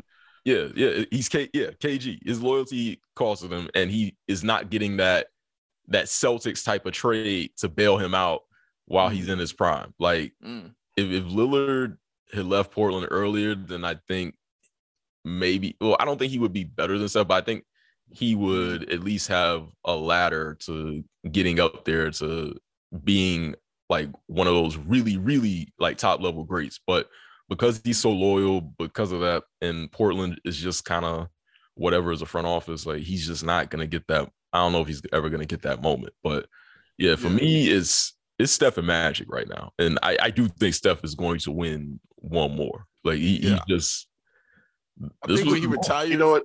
I'll put him at 2 when he again. I don't like putting people on live before they get out of here, and that's why I don't even have him. Like I don't even think of him on my point guard list. And when somebody asked me that, I was like, yeah, he's top 3, and that's because he hasn't retired. That's the only reason. Like that's the only reason I'm like, no, it's because I still got Zeke there. Because I'm like, out of respect, I'm gonna have Zeke there until the day he retires, and when he retires, then I'll move him in there, no problem. To number 2. But. Yeah, man, but it's still Magic. Like I can't see it. I feel you on the gap closing. I feel you on that. I do. I feel you on that for sure. You know what? But Magic has Magic has a resume that Steph would never have. Resume. Magic college championship. Well, that too. Magic was beasting Jordan in the finals. I've never seen Jordan get beasted before. Jordan couldn't guard him. And obviously Jordan's smaller. But the fact that you had no fear against Jordan, you just backed it down like a little kid and you just scored him every time I will. Like they kill me when they talk about that finals, man. Magic was second in MVP voting that year. He was second. Yeah. You know the only reason he retired because of HIV. Like he didn't retire because he was washed. Right. The Bulls were playing against plumbers and RV. Right. You know what I'm saying? Come on, dude. Like, what are y'all watching? I'm sorry, Dev. I completely stepped on your point. I'm sorry. No, but that's kind of like it. Like I've seen Magic like outplay Jordan one-on-one. You know what I'm saying? Like that doesn't happen or match. Because Jordan couldn't guard him, and I've never seen that before. I've never seen Jordan like struggle at guarding someone, even though he was outsized. He wanted to guard Magic, and Magic was like, "No, you're too small," and he had to put pivot on. And I've never seen it before. In that moment when that happened with Steph, because Steph plays off the ball, and obviously Jordan retired, but like I've never seen like Magic in the post dominated the best player ever in NBA history. So he has that on as like a little check on there in the post. Like I've seen Magic like take Jordan like, "You too short, too small. You're not good enough for me." The ball. Also give Magic more points for coming in with the bullseye on him from the beginning.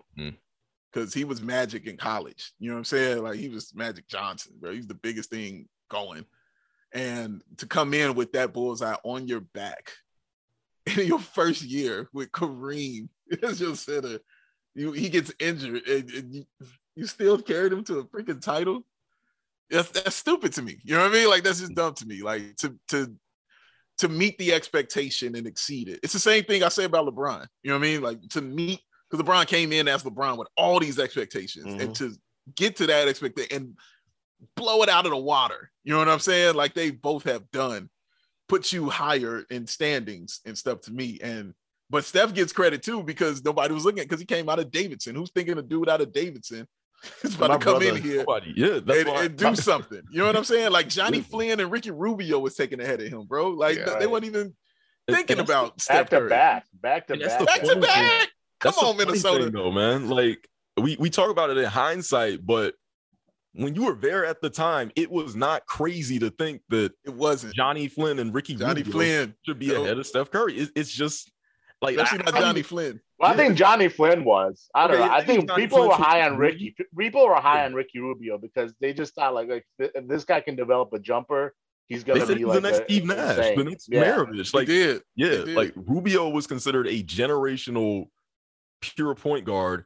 And Steph, people were like, maybe he'll be a starter, but shoot, more 6-man. Like, I don't know if he can defend. He's like 160 pounds. Like, I don't know. Like, he's safe, but I don't know the upside. Like, the guy just blew out everything and evolved into a player who, like you guys said, has completely changed the game of basketball forever. Like, forever. We'll never see it. Like, there will be imitators. There will be Trae Youngs. There will be multiple Trae Youngs. There will be guys like that, but you won't see anyone do what Steph does in the way that he does it. Nope, it won't happen. I think about my brother some critics. I remember that year my brother watched a lot of college. I remember he was saying, "Chris, dude, this Curry dude. I don't know what they're saying, but I watched the game, bro. He's like, they literally did not let him get the ball. 2 people guarded. I had never seen him in my life. I would get him, draft him. He was like, it's crazy. I never seen that before. Watching a college game where the coach put 2 people on him. He's that good. He's that good, Chris. I was like, really? I said, wow, okay. And then this is what we have now. Like I always joke too, like the only person beating Steph Curry's stats is Steph Curry. Like how many times we've heard like Steph did this, the last person to do it was Steph Curry. Like, you know, like it's like that's what I'm saying. Like no one's ever done the things he's done. Like no one's doing that, like ever. And no one's ever doing it again. It's not happening. It just if it happens again, I don't know. If it happens again, man, I don't know. If this ever happens again, like a guy that does this absurd things like this, the way Steph does, I mean, I don't know. I don't know. I just don't see it. I know you say never, but like, man, I think it's never happening again. Like, no one's breaking these stats again. That Steph puts up. The guy got kids in rec league games pulling up from half court. Right, half court, bro. You know what I'm saying? He gave people who are undersized hope that they could be in the NBA if they just get good at this. Yeah. You know what I'm saying? Like, they just get good at this one thing. Yeah. You're not 6'5", you're not 240. You know what I mean? You can't go to, but fine. I could pull up and I can stroke this joint right here. You know what I'm saying? This is an equalizer. He gave that to people, you know what I'm saying? And that, again, that's legacy. That goes with, that puts you on, Mike and Magic levels. You know what I'm saying? As far as changing the game and how people play it and what comes after you. Because you can see the sons of the great ones, you know what I'm saying, after them. You know what I'm saying? Like, I see LeBron James when I see Magic Johnson. I'm like, that's Magic. You know what I mean? Or Jason Kidd even. You know what I mean? That's Magic. You know what I mean? Mike, I mean, oh my God. You know what I mean? We just talked about Michael Jordan, for God's sakes. But yeah, you're going to see, like you just mentioned Trae Young, you know what I'm saying? And guys like that, like, they will always, he's going to have so many children, you know what I'm saying, after him, bro. Tons. He's going to have a lot of kids, bro. Everyone's going to be looking for the next stuff. Then they're never going to find him. Like, everyone's looking for the next Jordan. Everyone looks for the next whoever. They're never finding them because those guys do not exist. Those guys one of ones, man. Are diamond in the rough that we ain't going to find these guys ever again. That's what I'm saying. Like, it's just not going to happen. I feel you. Facts. And I had to go back to what I was saying earlier. I messed up that wire code. The thing about the old days is they the old days. I had to get that back out. But about the old days, He told him right outside the car. He told him. I had to rectify that. I had a lot of thoughts going on, so that jumbled that. You can always edit the podcast, man, afterwards. So, that's real. We got no. But right before he hopped in the ride, you're right. You said that. You're right. Yeah, but before we wrap up, want to do a quick discussion on. We always break down some music on whenever you guys come on. We always break down some music. So I want to talk about DeMar still, though, because we got to go to DeMar. Okay, no. So I wanted to. This is something that popped up in the DMs.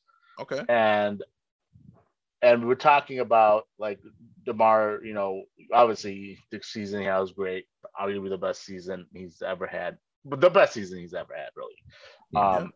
And we're thinking like, okay, how many more years does he have left, and what does he need to do if he isn't already? Probably isn't yet, but can DeMar DeRozan be a Hall of Famer? Sure, that's the question. Like, and I was just looking at his resume. This is something that surprised me. So he and Steph came in the league the same year. Can you believe that DeMar only has 195 points less than Steph? That's insane, right? Wow, like, I mean, granted, Steph had a lot of injuries. No doubt about that. But again, that just shows you.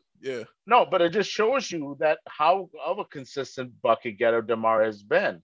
And you look at you look at 5-time All-Star, 3-time All-League, and gold medal. I think 2 of them. At least one. I don't know. I can't remember if he has 2.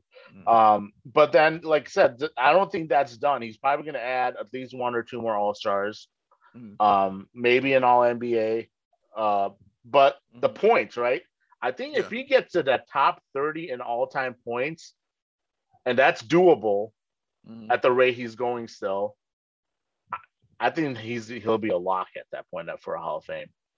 I think what helps the argument even more, Dream, is the fact that it's the basketball Hall of Fame. It's not just what right. Yeah. So it's also the fact his jersey is retired. You know what I'm saying, at UNC, and he played 1 year.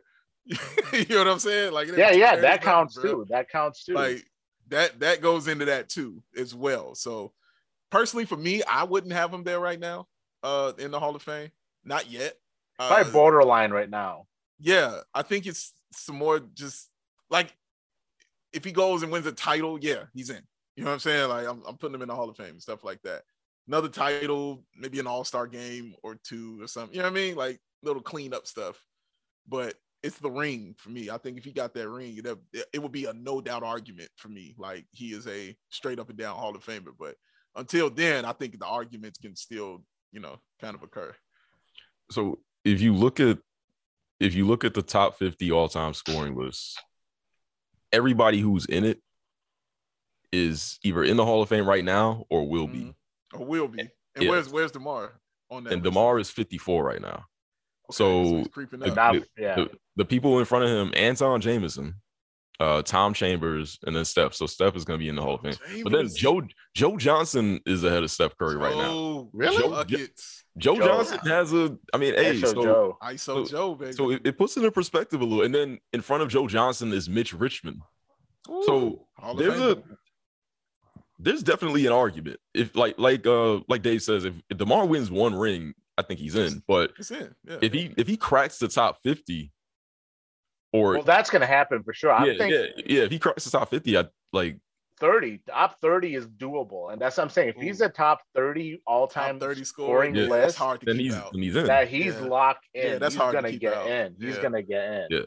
30 greatest scores ever. Yeah, that's hard. Yeah. That's hard to keep out. Yeah. It's one of the things we mentioned. It's like one of those things that we talked about before, right? If you ask someone if they belong to the Hall of Fame, if you don't immediately know the answer, it's like, because I hesitate. I'm like, but then think about because he hasn't led the league in one thing, right? Ever? Right. Was not scoring. Has he won? Never won an award for anything. Anything NBA, not gold medals and whatnot. But I don't think he's won anything as far as defensive player of the year. Obviously, scoring title. I don't think he ever had that. Has he led his position in anything? Blocks, steals. He's never done that in his position. I don't think. And Mitch. Once it didn't Mitch the position this year in scoring, I think. Did he? Depends on the position they had him at. Oh, okay. I'll say that. Because you mentioned Mitch Richmond, I made me think didn't Mitch have a year we had to go 30 or 29 or something a year? And I think Jordan, because Jordan's on. In the league. He was an All-Star, 94. I think. Okay. He was he lost his mind that year. The year Mike wasn't around. lost his mind. But I'm not saying, I'm just messing with Mitch because Mitch was the easy bucket. Mitch averaged 25.9. That was the most he averaged in a year. Okay. And what was that, 94? 97. 96. 97, right. Excuse 97. me, right. It was 97 when he was with Sacramento. Yeah, but no, he was one of those consistent guys that averaged over 20 for majority of his career. The first 10 seasons of his career, he averaged at least 21 a game. Yeah, 21 or 21. Yeah, 22, something like that. So yeah, he was lights out, and he came into the league as a 23-year-old, which is crazy. Yeah, to your point, Dave, man, the retirement jersey, college. It's like borderline, right? It just feels borderline to me. Yeah. I think he'll get there, but I don't think it's clear cut. Obviously. Yeah, it'll be some years. I can't argue against it. I'm not going to hate on it. He's not. Yeah, he's not first ballot or something like that. But he's no. But I'm just saying, projecting, because I can envision him for sure finishing. I don't think he has 2 more years with the Bulls, and I don't think his career is going to be over after 2 years. He's probably going to play another 3 years after. I would think at least 3 more years after, because his body is he's been consistently healthy, and he's not really showing any signs of injury that he's gonna. Fluke things can happen, whatever.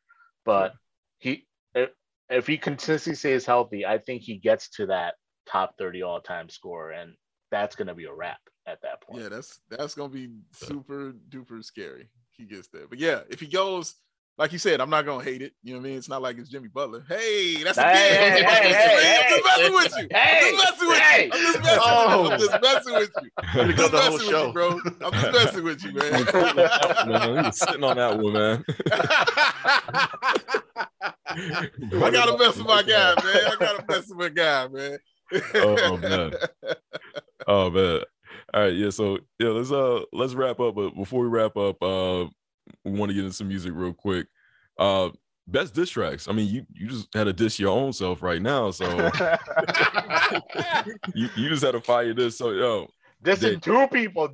Yeah, hitting Jimmy, that clearly hits me too. Yo, that's real. Yeah, you're right. It was out of nowhere too. You're right. He's having a good day too, man. Lost weight and everything. Threw a shot right there. Yo, so best diss tracks. What's your best one, and what would you say are the like next few after that? Oh man, that's hard. Best is tough. Yeah. I can tell you the most disrespectful one was Hit 'Em Up. I Mm. don't think there's a more disrespectful diss record than Hit 'Em Up. Like Pac just. I thought just- about this Oh question. my god, it's just so disrespectful. Oh man, I don't know if I have best. My best usually fluctuates and changes because I'm partial to The Bridge Is Over, just because KRS literally took out an entire borough with one song. Like, you know what I'm saying? That's crazy, dude. Like, he took out a borough, bro. Like, that's nuts. So I'm partial to that. Common, The Bitch in You. Very partial to that one as well, because he took out Cube. Nobody was coming at Cube. You know what I'm saying? That's Ice Cube. Man. That's no Vaseline, Ice Cube, bro. Like, he went right at Cube and destroyed and did it nice, like with a smooth beat, not some angry beat, just like a rock joint. Yeah. Like, yeah. Violently, just nobody wanted nothing with Common after that. Honestly, he's never. And people didn't think Common had that, right? Like that. They never think he's like Steph Curry. Like, they never think. Maybe it's a light skin thing, I guess, man. But they never thought he was like that. And he's a nice dude. Like, he looks just friendly, so they thought like, oh yeah, you know. Oh no, it's easy. Yeah, Drake thought that too. You know, like, oh yeah, and it's crazy. Like, all right, it's crazy though, because it's over like. The whole thing started over some stuff that really wasn't what it was. Like, he thought that, he was dissing the West on I Used to Love It, but it's like, it's not what he was saying though. Like, he was at all. Yeah, so it could have been. It was easily preventable. it was preventable, but no, it made its way, man. But I mean, I don't see how you don't include Ether in that. Like, you can't even hear somebody make a take that is scathing without somebody online putting the Ether beat underneath it. Yes. You know what I'm saying? Like, you can't even do that anymore. It just really he hurt Jay-Z so bad, Jay-Z just kept dissing him for years to come. You know what I'm saying? Like, Jay-Z didn't stop. You know what I mean? He kept saying, what do you mean, man? You know, because he's don't mean he's nice. You know what I'm saying? Like, come on. That Hot 97 interview, man. The Hot 97 interview where everyone was like, yo, Hov was crying, where he was sounding like he was sniffling. Dude, he was heated, brother. He was heated. Like, Hov was heated, man. He couldn't let it go. He just kept putting out songs, throwing shots. You know what I'm saying? And saying little things about it. They helped him cheat. You know what I mean? He was saying stuff like that. They got to help him cheat to win. Like, like, bro, you took the L, Hov. I'm sorry. You took the L, bro. I'm sorry. What do you want me to do? I'm sorry. You took out my beat. You know what I mean? He did that one. You know what I mean? Yeah. But he did that. Nas's was, oh my God. But oh God. Yeah, those I would have those there. Yeah, up there. I want to throw Eminem in some of this, just to throw Eminem in. Because I really like Girls. I thought that was a hilarious diss record. And like the Marshall Mathers LP is just basically a diss record album. like the entire everything. You know what I'm saying on that? And I love that album. So I'd put that in. But yeah, I'd have those. I have those. So I'm gonna say number one for me, I'm going Ether. And yeah, I'm not mad. I mean, of course, I'm a really big Nas fan, but Ether changed the game. It's a verb in hip hop. Yeah. You can't. Oh man, he got Ether. Oh man, Steph Curry just Ether. It's a verb, man. It's universal everywhere. Ether changed the game, so I got Ether number one. And he took down Rockefeller in their prime. Hov in his prime. Hov at his peak. It's not no easy thing to do. So I mean, he did that. Other stuff like you mentioned all the really good ones. Hit 'Em Up, No Vaseline, Bitch and You, Dollars and Cents, I think is something that's up there. Second Round Knockout, probably got to be up there too. I'm thinking of like recent ones in like 2000s. Oh boy. I don't know how underrated it is, but 50 Eminem and Busta Rhymes on Hail Mary towards Ja Rule. I think that's probably like a third tier diss track, but I think that one is up there. That's a really good diss. Like that one pretty much ended the whole Murder Inc. thing. What else would I say? What about the track that was going on with Drake and between Drake and Drake and Meek or Push? Yeah, Push. Put that was evil, man. That was added on. That's up there for like disrespect because he was talking about 40 and his like scoliosis and oh man, God. Yeah, that's up there. Yeah, that one is up there. I think Back to Back has to be up there too because you couldn't go anywhere. Like I've never, outside of Hit 'Em Up, I've never really heard a diss track where you couldn't go anywhere without hearing it. Like you would hear Back to Back at like a car wash.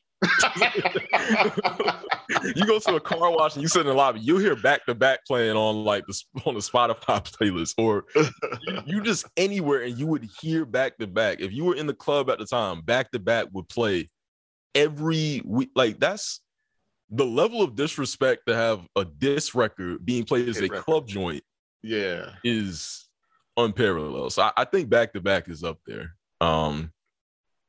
And really it's just mainly that first verse because the second verse isn't really like a verse to me. But and then this is a really underrated one, but Papoose had a diss record to Fat Joe a long time ago called A Fair One.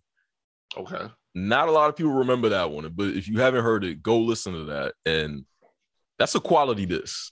Okay. Really good diss record. So really underrated in the grand scheme of things. But yeah, E for number one, and then those are a lot of the honorable mentions after that. You know, I don't have a long list, but I do know the bitch you wore out. I used to play that shit all the time. Yeah. One that I like when I started, Master Ace had a diss track called what's it called? Acknowledge. Okay. And this was when my friend years ago was like, man, you just start listening to Master Ace no more. It's like even that's what Eminem, kind of sound like. All right. And I don't know, he just do that wasn't that famous obviously at all, but like I just this nice smooth. I don't know, have you heard it before? I've not heard Acknowledge. Okay, it's just a real nice beat over some strings, and he had a verse that said like if your this wasn't so whack, I would dish you over your own track. like damn. So I was a little Master Ace back in the day. I was just playing a lot of this shit, and that was when I wore out a lot. So yeah, the Bitch and You, Ether, of course. Yeah. I used to play Ether when I go to my castle. I had no idea what I made anything on Stony Island. I used to play the Ether. I don't know why I did that, but I did that anyway. Yeah, but Knowledge was live. I wore out Master Ace and the Bitch and You were common.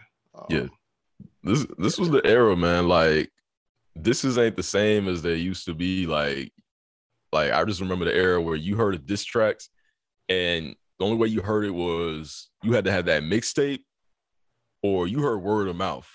Yeah. And then eventually you heard it later. But now it's like it just comes out like crazy. But that like added to the allure of a diss because you hear it from a friend like, he said this, he said that. You like, you got, he's like, nah, I heard it from Homeboy got the cassette or Homeboy got the he burned the CD or he got the bootleg. He got the K-Slay bootleg with it on it. So got the K-Slay bootleg. Yeah, got the because you remember the what was it called? Drama Hour, Street Sweeper Drama Hour. Yep. You had like just a tape of diss records. Yep. And that's how you heard it. So it was like because I remember being like on a bus one day and someone was like, "Yo, you heard that? Did you hear that Eminem diss to Zeno?" He responded. I was like, "No." He's like, "Yo, he said this." He said, "I was like." Right. You got it? Like you got on CD, I can listen on the it's like, nah, man, somebody got the K-Slay joint somewhere. You got to get it from him. It's the only way you can hear stuff like that. So and I also I don't want to leave out LL Cool J either. Oh yeah. Because he has some amazing because everybody was trying to test him because they thought he was sweet. You know what I mean? They thought it was real sweet with L, bro. Nah, he was a beast. Man. Yeah, L could go, man. And shout out to him. Shout out to Mo D. Mo D has some real mean ones to L too. You know what I mean? Like Let's Go. And of course, How You Like Me Now. But Let's Go was scathing. And for L, Jack the Ripper. You know what I'm saying? Like my guy, he like you said, he crushed Mo D, Hammer, and Ice-T's curl. You know what I mean? Like he took them all out, man. Cannabis, you know what I mean? Oh my God, round knockout. Yeah. Oh my God. Second round knockout is in the top 10 for me, bro. Like that was That was vicious. That was vicious. Very vicious one. We gotta add Back Down by 50 to it. Oh, Back Down is up there. That's Back Down is disrespectful. Yeah. That was a mean one. Yeah, you're right.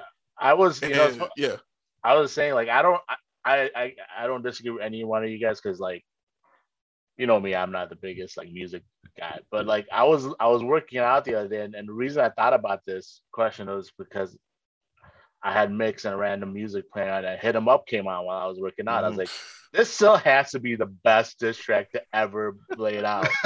Like every single word he says in there just absolutely ethers everything. Like the entire Biggie and all of them. Like he goes after every one of them. After their moms, after their wives, everything. Oh my God. Yep. Like he just killed everyone. I was like, this has to be still the best ever. And Dave, you saying that makes me feel good. Like, oh, okay, I'm right about something. Like, I mean, it was the first word out his mouth was, first of all, fuck you and the click you claim. That's the first words out his mouth. You know what I'm saying? The first bar he lays down. Then the next one he talks about banging his wife. It's like, damn. You know what I'm saying? Like, okay, I'm waiting on the rhymes and the intricacies and all that. No. He wasn't about no. I hate him and I hate him. Like, every word was just him just going at all of them, right? No Vaseline too. I don't think I'm mentioning no Vaseline. No Vaseline is that last verse. I never had dinner with the president. I never had dinner with oh my God. It's like he built it up. The way he built that song up went from Dre to Ren. To Ren, right. And he took it light, finished it. Yeah, it was like Dre kind of got it light. Ren a little bit more. But Easy's like, look. Right, Easy and Hella. He's like, I got a lot for y'all, man. Y'all are going last, but Dre stick to producing. Like he wasn't. You're right. He wasn't that super hard on Dre. He was a little more on Ren, because that was like the rhymers. I thought that was just we rhyme, but Easy and Hella. Oh my Easy, Lord. He's like, no, wait, hold up. Let me empty the clip for y'all. This whole clip coming out on y'all. It like the way the verse ended. He was like, he just kept like calling him like a bitch like over and over again. Like I don't even know if he wrote that part. He was just going on. He's like, punk ass bitch, always getting what at night. Yeah. I hate you and I hate your guts. I hate everything about you. That's up there. But yeah, those are great ones, man. Yeah. And the Remy Ma has some dope ones. Go ahead, though. Yeah, did Busta have a hit track? Diss track? I don't think nobody ever wanted to come at Busta. No, he didn't. That's what I'm saying. I want to hear that. That's what I was saying, the underrated. I don't know if it's underrated, but I think it's up there. Hail Mary, 50 M and Busta when they was going at Ja. Oh, and that last Busta's on the last verse. I forgot all about that. Yeah. And then he does, he closes it with the "What would I be without you?" When you remember that? Yes. Oh my God. I forgot all about that. That track was it for Ja. And I thought Ja had some good disses in that feud, but that one was it. He brought in reinforcements. Really took that in. Whenever people talk about, because Ja's a punchline, like historically by people who were not around in that era, I always say, look, it took G-Unit, Shady, Aftermath, Dr. Dre, Busta Rhymes, D12 to take out Ja Rule. The Avengers, right? Who did not have another? He did not have a Lloyd Banks. He didn't have a Young Buck. He didn't have another. He didn't have a Yayo. Yeah, Cadillac Ty. Cadillac Ty, Black Child, and Charlie Baltimore. It took all of that to end Ja Rule at his prime. That's a great point, dude. That's some respect on Ja, man. Yeah, I ain't gonna go that far, but yeah, that's a great point. I'm always gonna defend Ja with that, man. Put some respect on Ja. Hey Dave, I was mentioning Sorry, Ed. I had to slide one in. I got Salim earlier. I had to get you one too. Gotta get everybody one. Go ahead, though. No, since you are hip hop head, you two, 400 level, whatever, college, whatever course. Master Ace, you heard Master Ace's Acknowledge diss track he had on Disposable? I think it's Disposable Arts. Wow. If I did, I don't remember it. Okay, yeah, I was just wondering if you knew anything deep about that because I like the track a lot, and I was like wondering like Master Ace on it. Master yeah, Ace man. But Master Ace is a beast. My God, Master Ace is he's a monster, dude. He yeah. I don't remember it. If I heard it, I don't recall it. But I mean, I remember you being a real huge Master Ace person, though. Yeah, because Rookie got me onto it. He got me doing Master Ace years ago. Yeah, I remember you. Yeah, he still got one of my favorite albums. Is it a Long Summer, Hot Summer? Cold? Yeah, Long Hot. Is he a Long Hot Summer? Long Hot Summer. Yeah, I just know when they got Ghetto Love and what's the joint where he's like storytelling and it's like how he met this like Indian woman. I forget. It's a really dope. Not Long Walk. We're talking about Ghetto. Oh my God, it's gonna kill me now because I know I got this joint on my phone.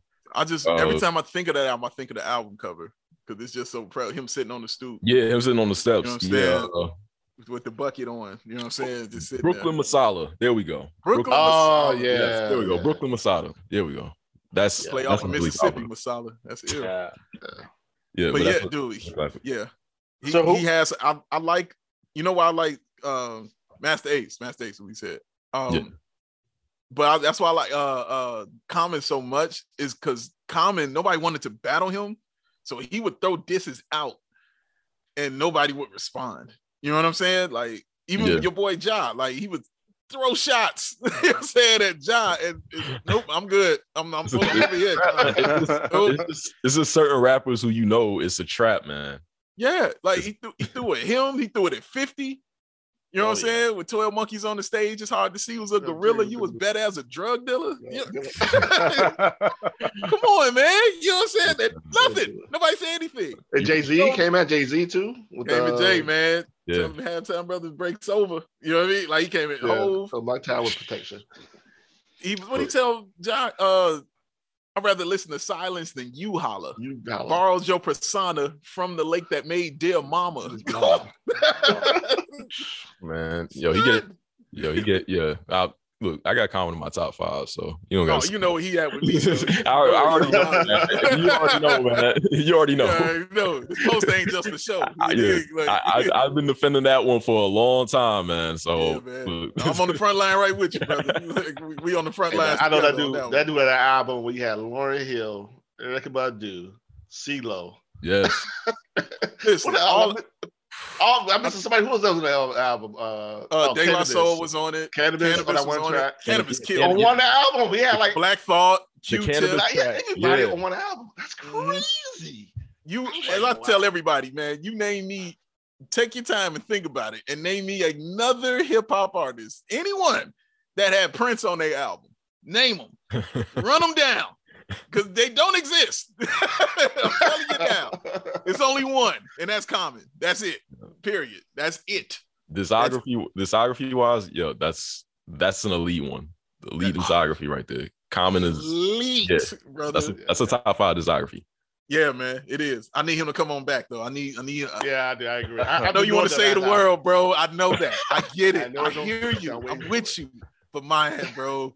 You can't be dropping them LA Lakers freestyles, and then I know that lets me know it's still in you. You know what I'm saying? Like, just get with Madlib one time. Give me that album, and I will leave you alone. Like, I will leave you alone. One more, right? One more day. Just one more, dog. It's in him, man. If I could get another B, I'll do whatever. Be happy. Yeah, give me another B. Give me another The Food. Give me another Corners. Give me that intro again. Give me something like, man. Dude, give me one of them albums where you're just eating people alive, and I know you can. So yeah, that's all I need. But yeah. Those are the diss tracks. Man. There are many more, many more that I'm forgetting. But Dog Pound, New York, and they was kicking the buildings down. Son, they kicked over the buildings, fam. Like it's so disrespectful. Jay with the Damager was always dissing somebody. Always. Man. I think he wasn't lighting incense, bro. That dude was a goon. But yeah. We even mentioned Dre Day, but Oh my God, we didn't mention Dre Day. Oh man, scathing. We didn't mention. We talked about scathing. Oh Lord. Yeah, we didn't mention Dre Day. We didn't mention Real Motherfucking G's. We didn't mention that. Real Motherfucking G's. On his old album covers, he was a sheep thing. Wow. Yeah. It's been a lot. Yeah. Oh shit. Yeah. Death Wish, MC8. Oh yeah. Okay. Dollars and Cents. Yeah. Dollars and Cents. Quick. Oh my God. Dollars and Cents is up. Dollars and Cents is up there. When he told MC8 that he ain't have a G in his name because the G ain't in you. Oh my God. Oh my God. Oh my God. I was like, the end. Ring the bell. Ring the bell. Ring the bell, dog. Oh Lord. My yeah. God. Yeah, it's been a lot, man. It's been a lot of competitiveness. This one is hip hop. This is a random one, but Exhibit had a grinding freestyle dissing Jermaine Dupri. Oh, that's super random. Yeah, I don't know why I remember. All I just remember is the first line is, "If you so deaf, then bitch get a hearing aid." And after that, I had to pause. I took a long walk outside. Talk to some kids, got some ice cream. Inflated, you know what I'm saying? Visit your grandmother. Right, you know what I mean? Got some cooking. Oh my God. It's just certain times when you hit a line in a diss track for the first time that you just gotta reflect on life for a little bit. Yeah. You gotta do some chores. You gotta be like, look, I can't do this right now. I gotta That's real. And I know we're forgetting a lot. We're forgetting something that's don't really be mad. good, I know I'm forgetting a ton of rappers. So I'm gonna hear it on my shuffle one day. I'm like, why didn't I? Yeah, right. You're like, oh snap, that one. Yeah. That's gonna happen for sure. Yeah, Dave and C-Dub, man. We went for a minute, but this was quality as usual, man. We always gotta thank y'all for coming by on Bulls Gold and dropping knowledge, man, dropping jewels. So let us know what you guys are working on. We always know y'all are busy and grinding, man. So what y'all got? Yeah. Well, as usual, we got the Ball on Bulls podcast. Like Dub mentioned earlier, we just had Stacey King on there. Yeah, I forgot to listen to that. Yeah, 2-part episode. Part 2 came up today. So yeah, it was great. It was almost like this. It was like almost 3 hours long, and it's amazing. Like it was amazing. Like it felt like 5. Like it was like talking to somebody you've known your whole life. But yeah, Stacey King on there had that. Summertime's coming, so trash season is approaching. Tournament of Trash is on the way. Can't wait. One of my favorite things about Bulls podcast in general, this podcast in general, that's one of my favorite things. Right on, man. Right on. I remember how happy Celine was to be on the trash. Oh man, I was so excited. I campaigned for it, brother, to be on the Tournament of Trash. I think I take out posters, man. I take out posters. Like, let's get me on here, baby. Yes, sir. Yes, sir. We had fun. It was fun, man. But yeah. So we got that coming up. Of course, y'all can get your ball hoodies available ballsports.com/store. You get those. Salim definitely has his. I know Ed is in shape. I don't know. He can, fit. Y'all don't got an extra small for me right now, man. I mean, we got one. We got a medium on deck, brother. We got a medium on deck.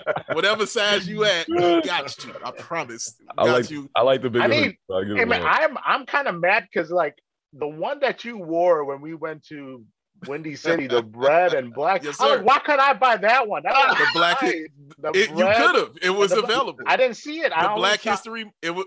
I put it out there. It was the Black History Month hoodie. Man, it was available for Black History Month. The entire month of February, it was available, dog. That's why it's limited edition. Well, it is. They let that out. I want to buy it. Bring it out for one day for Salim edition. I want it. Salim edition is crazy, man. I'm sure it'll make its way back. You know what I mean? I'm sure it'll make its way back in. But yeah, that's my favorite one. But yeah, it's limited edition one. We'll have a few more limited edition ones coming up as well. You know what I'm saying? To celebrate certain things and stuff like that. So, but yeah, so that's what we on. Check me out at CHGO Bulls. My man Matt Peck.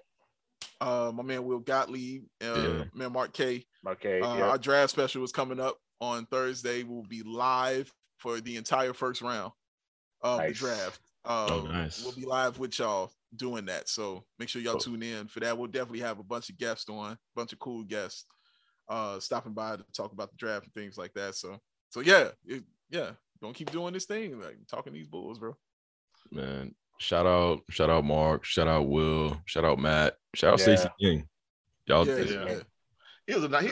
Stacey King is real nice dude. Yeah, Dave knows him a little personally, but like he was great to have on the show, man. Stacey's really cool. Stacey's fun, man. Yeah, Stacey's dope, man. Straight up, great stories too. What you say? Great stories too. Yeah. Oh yeah. He has them. Bro.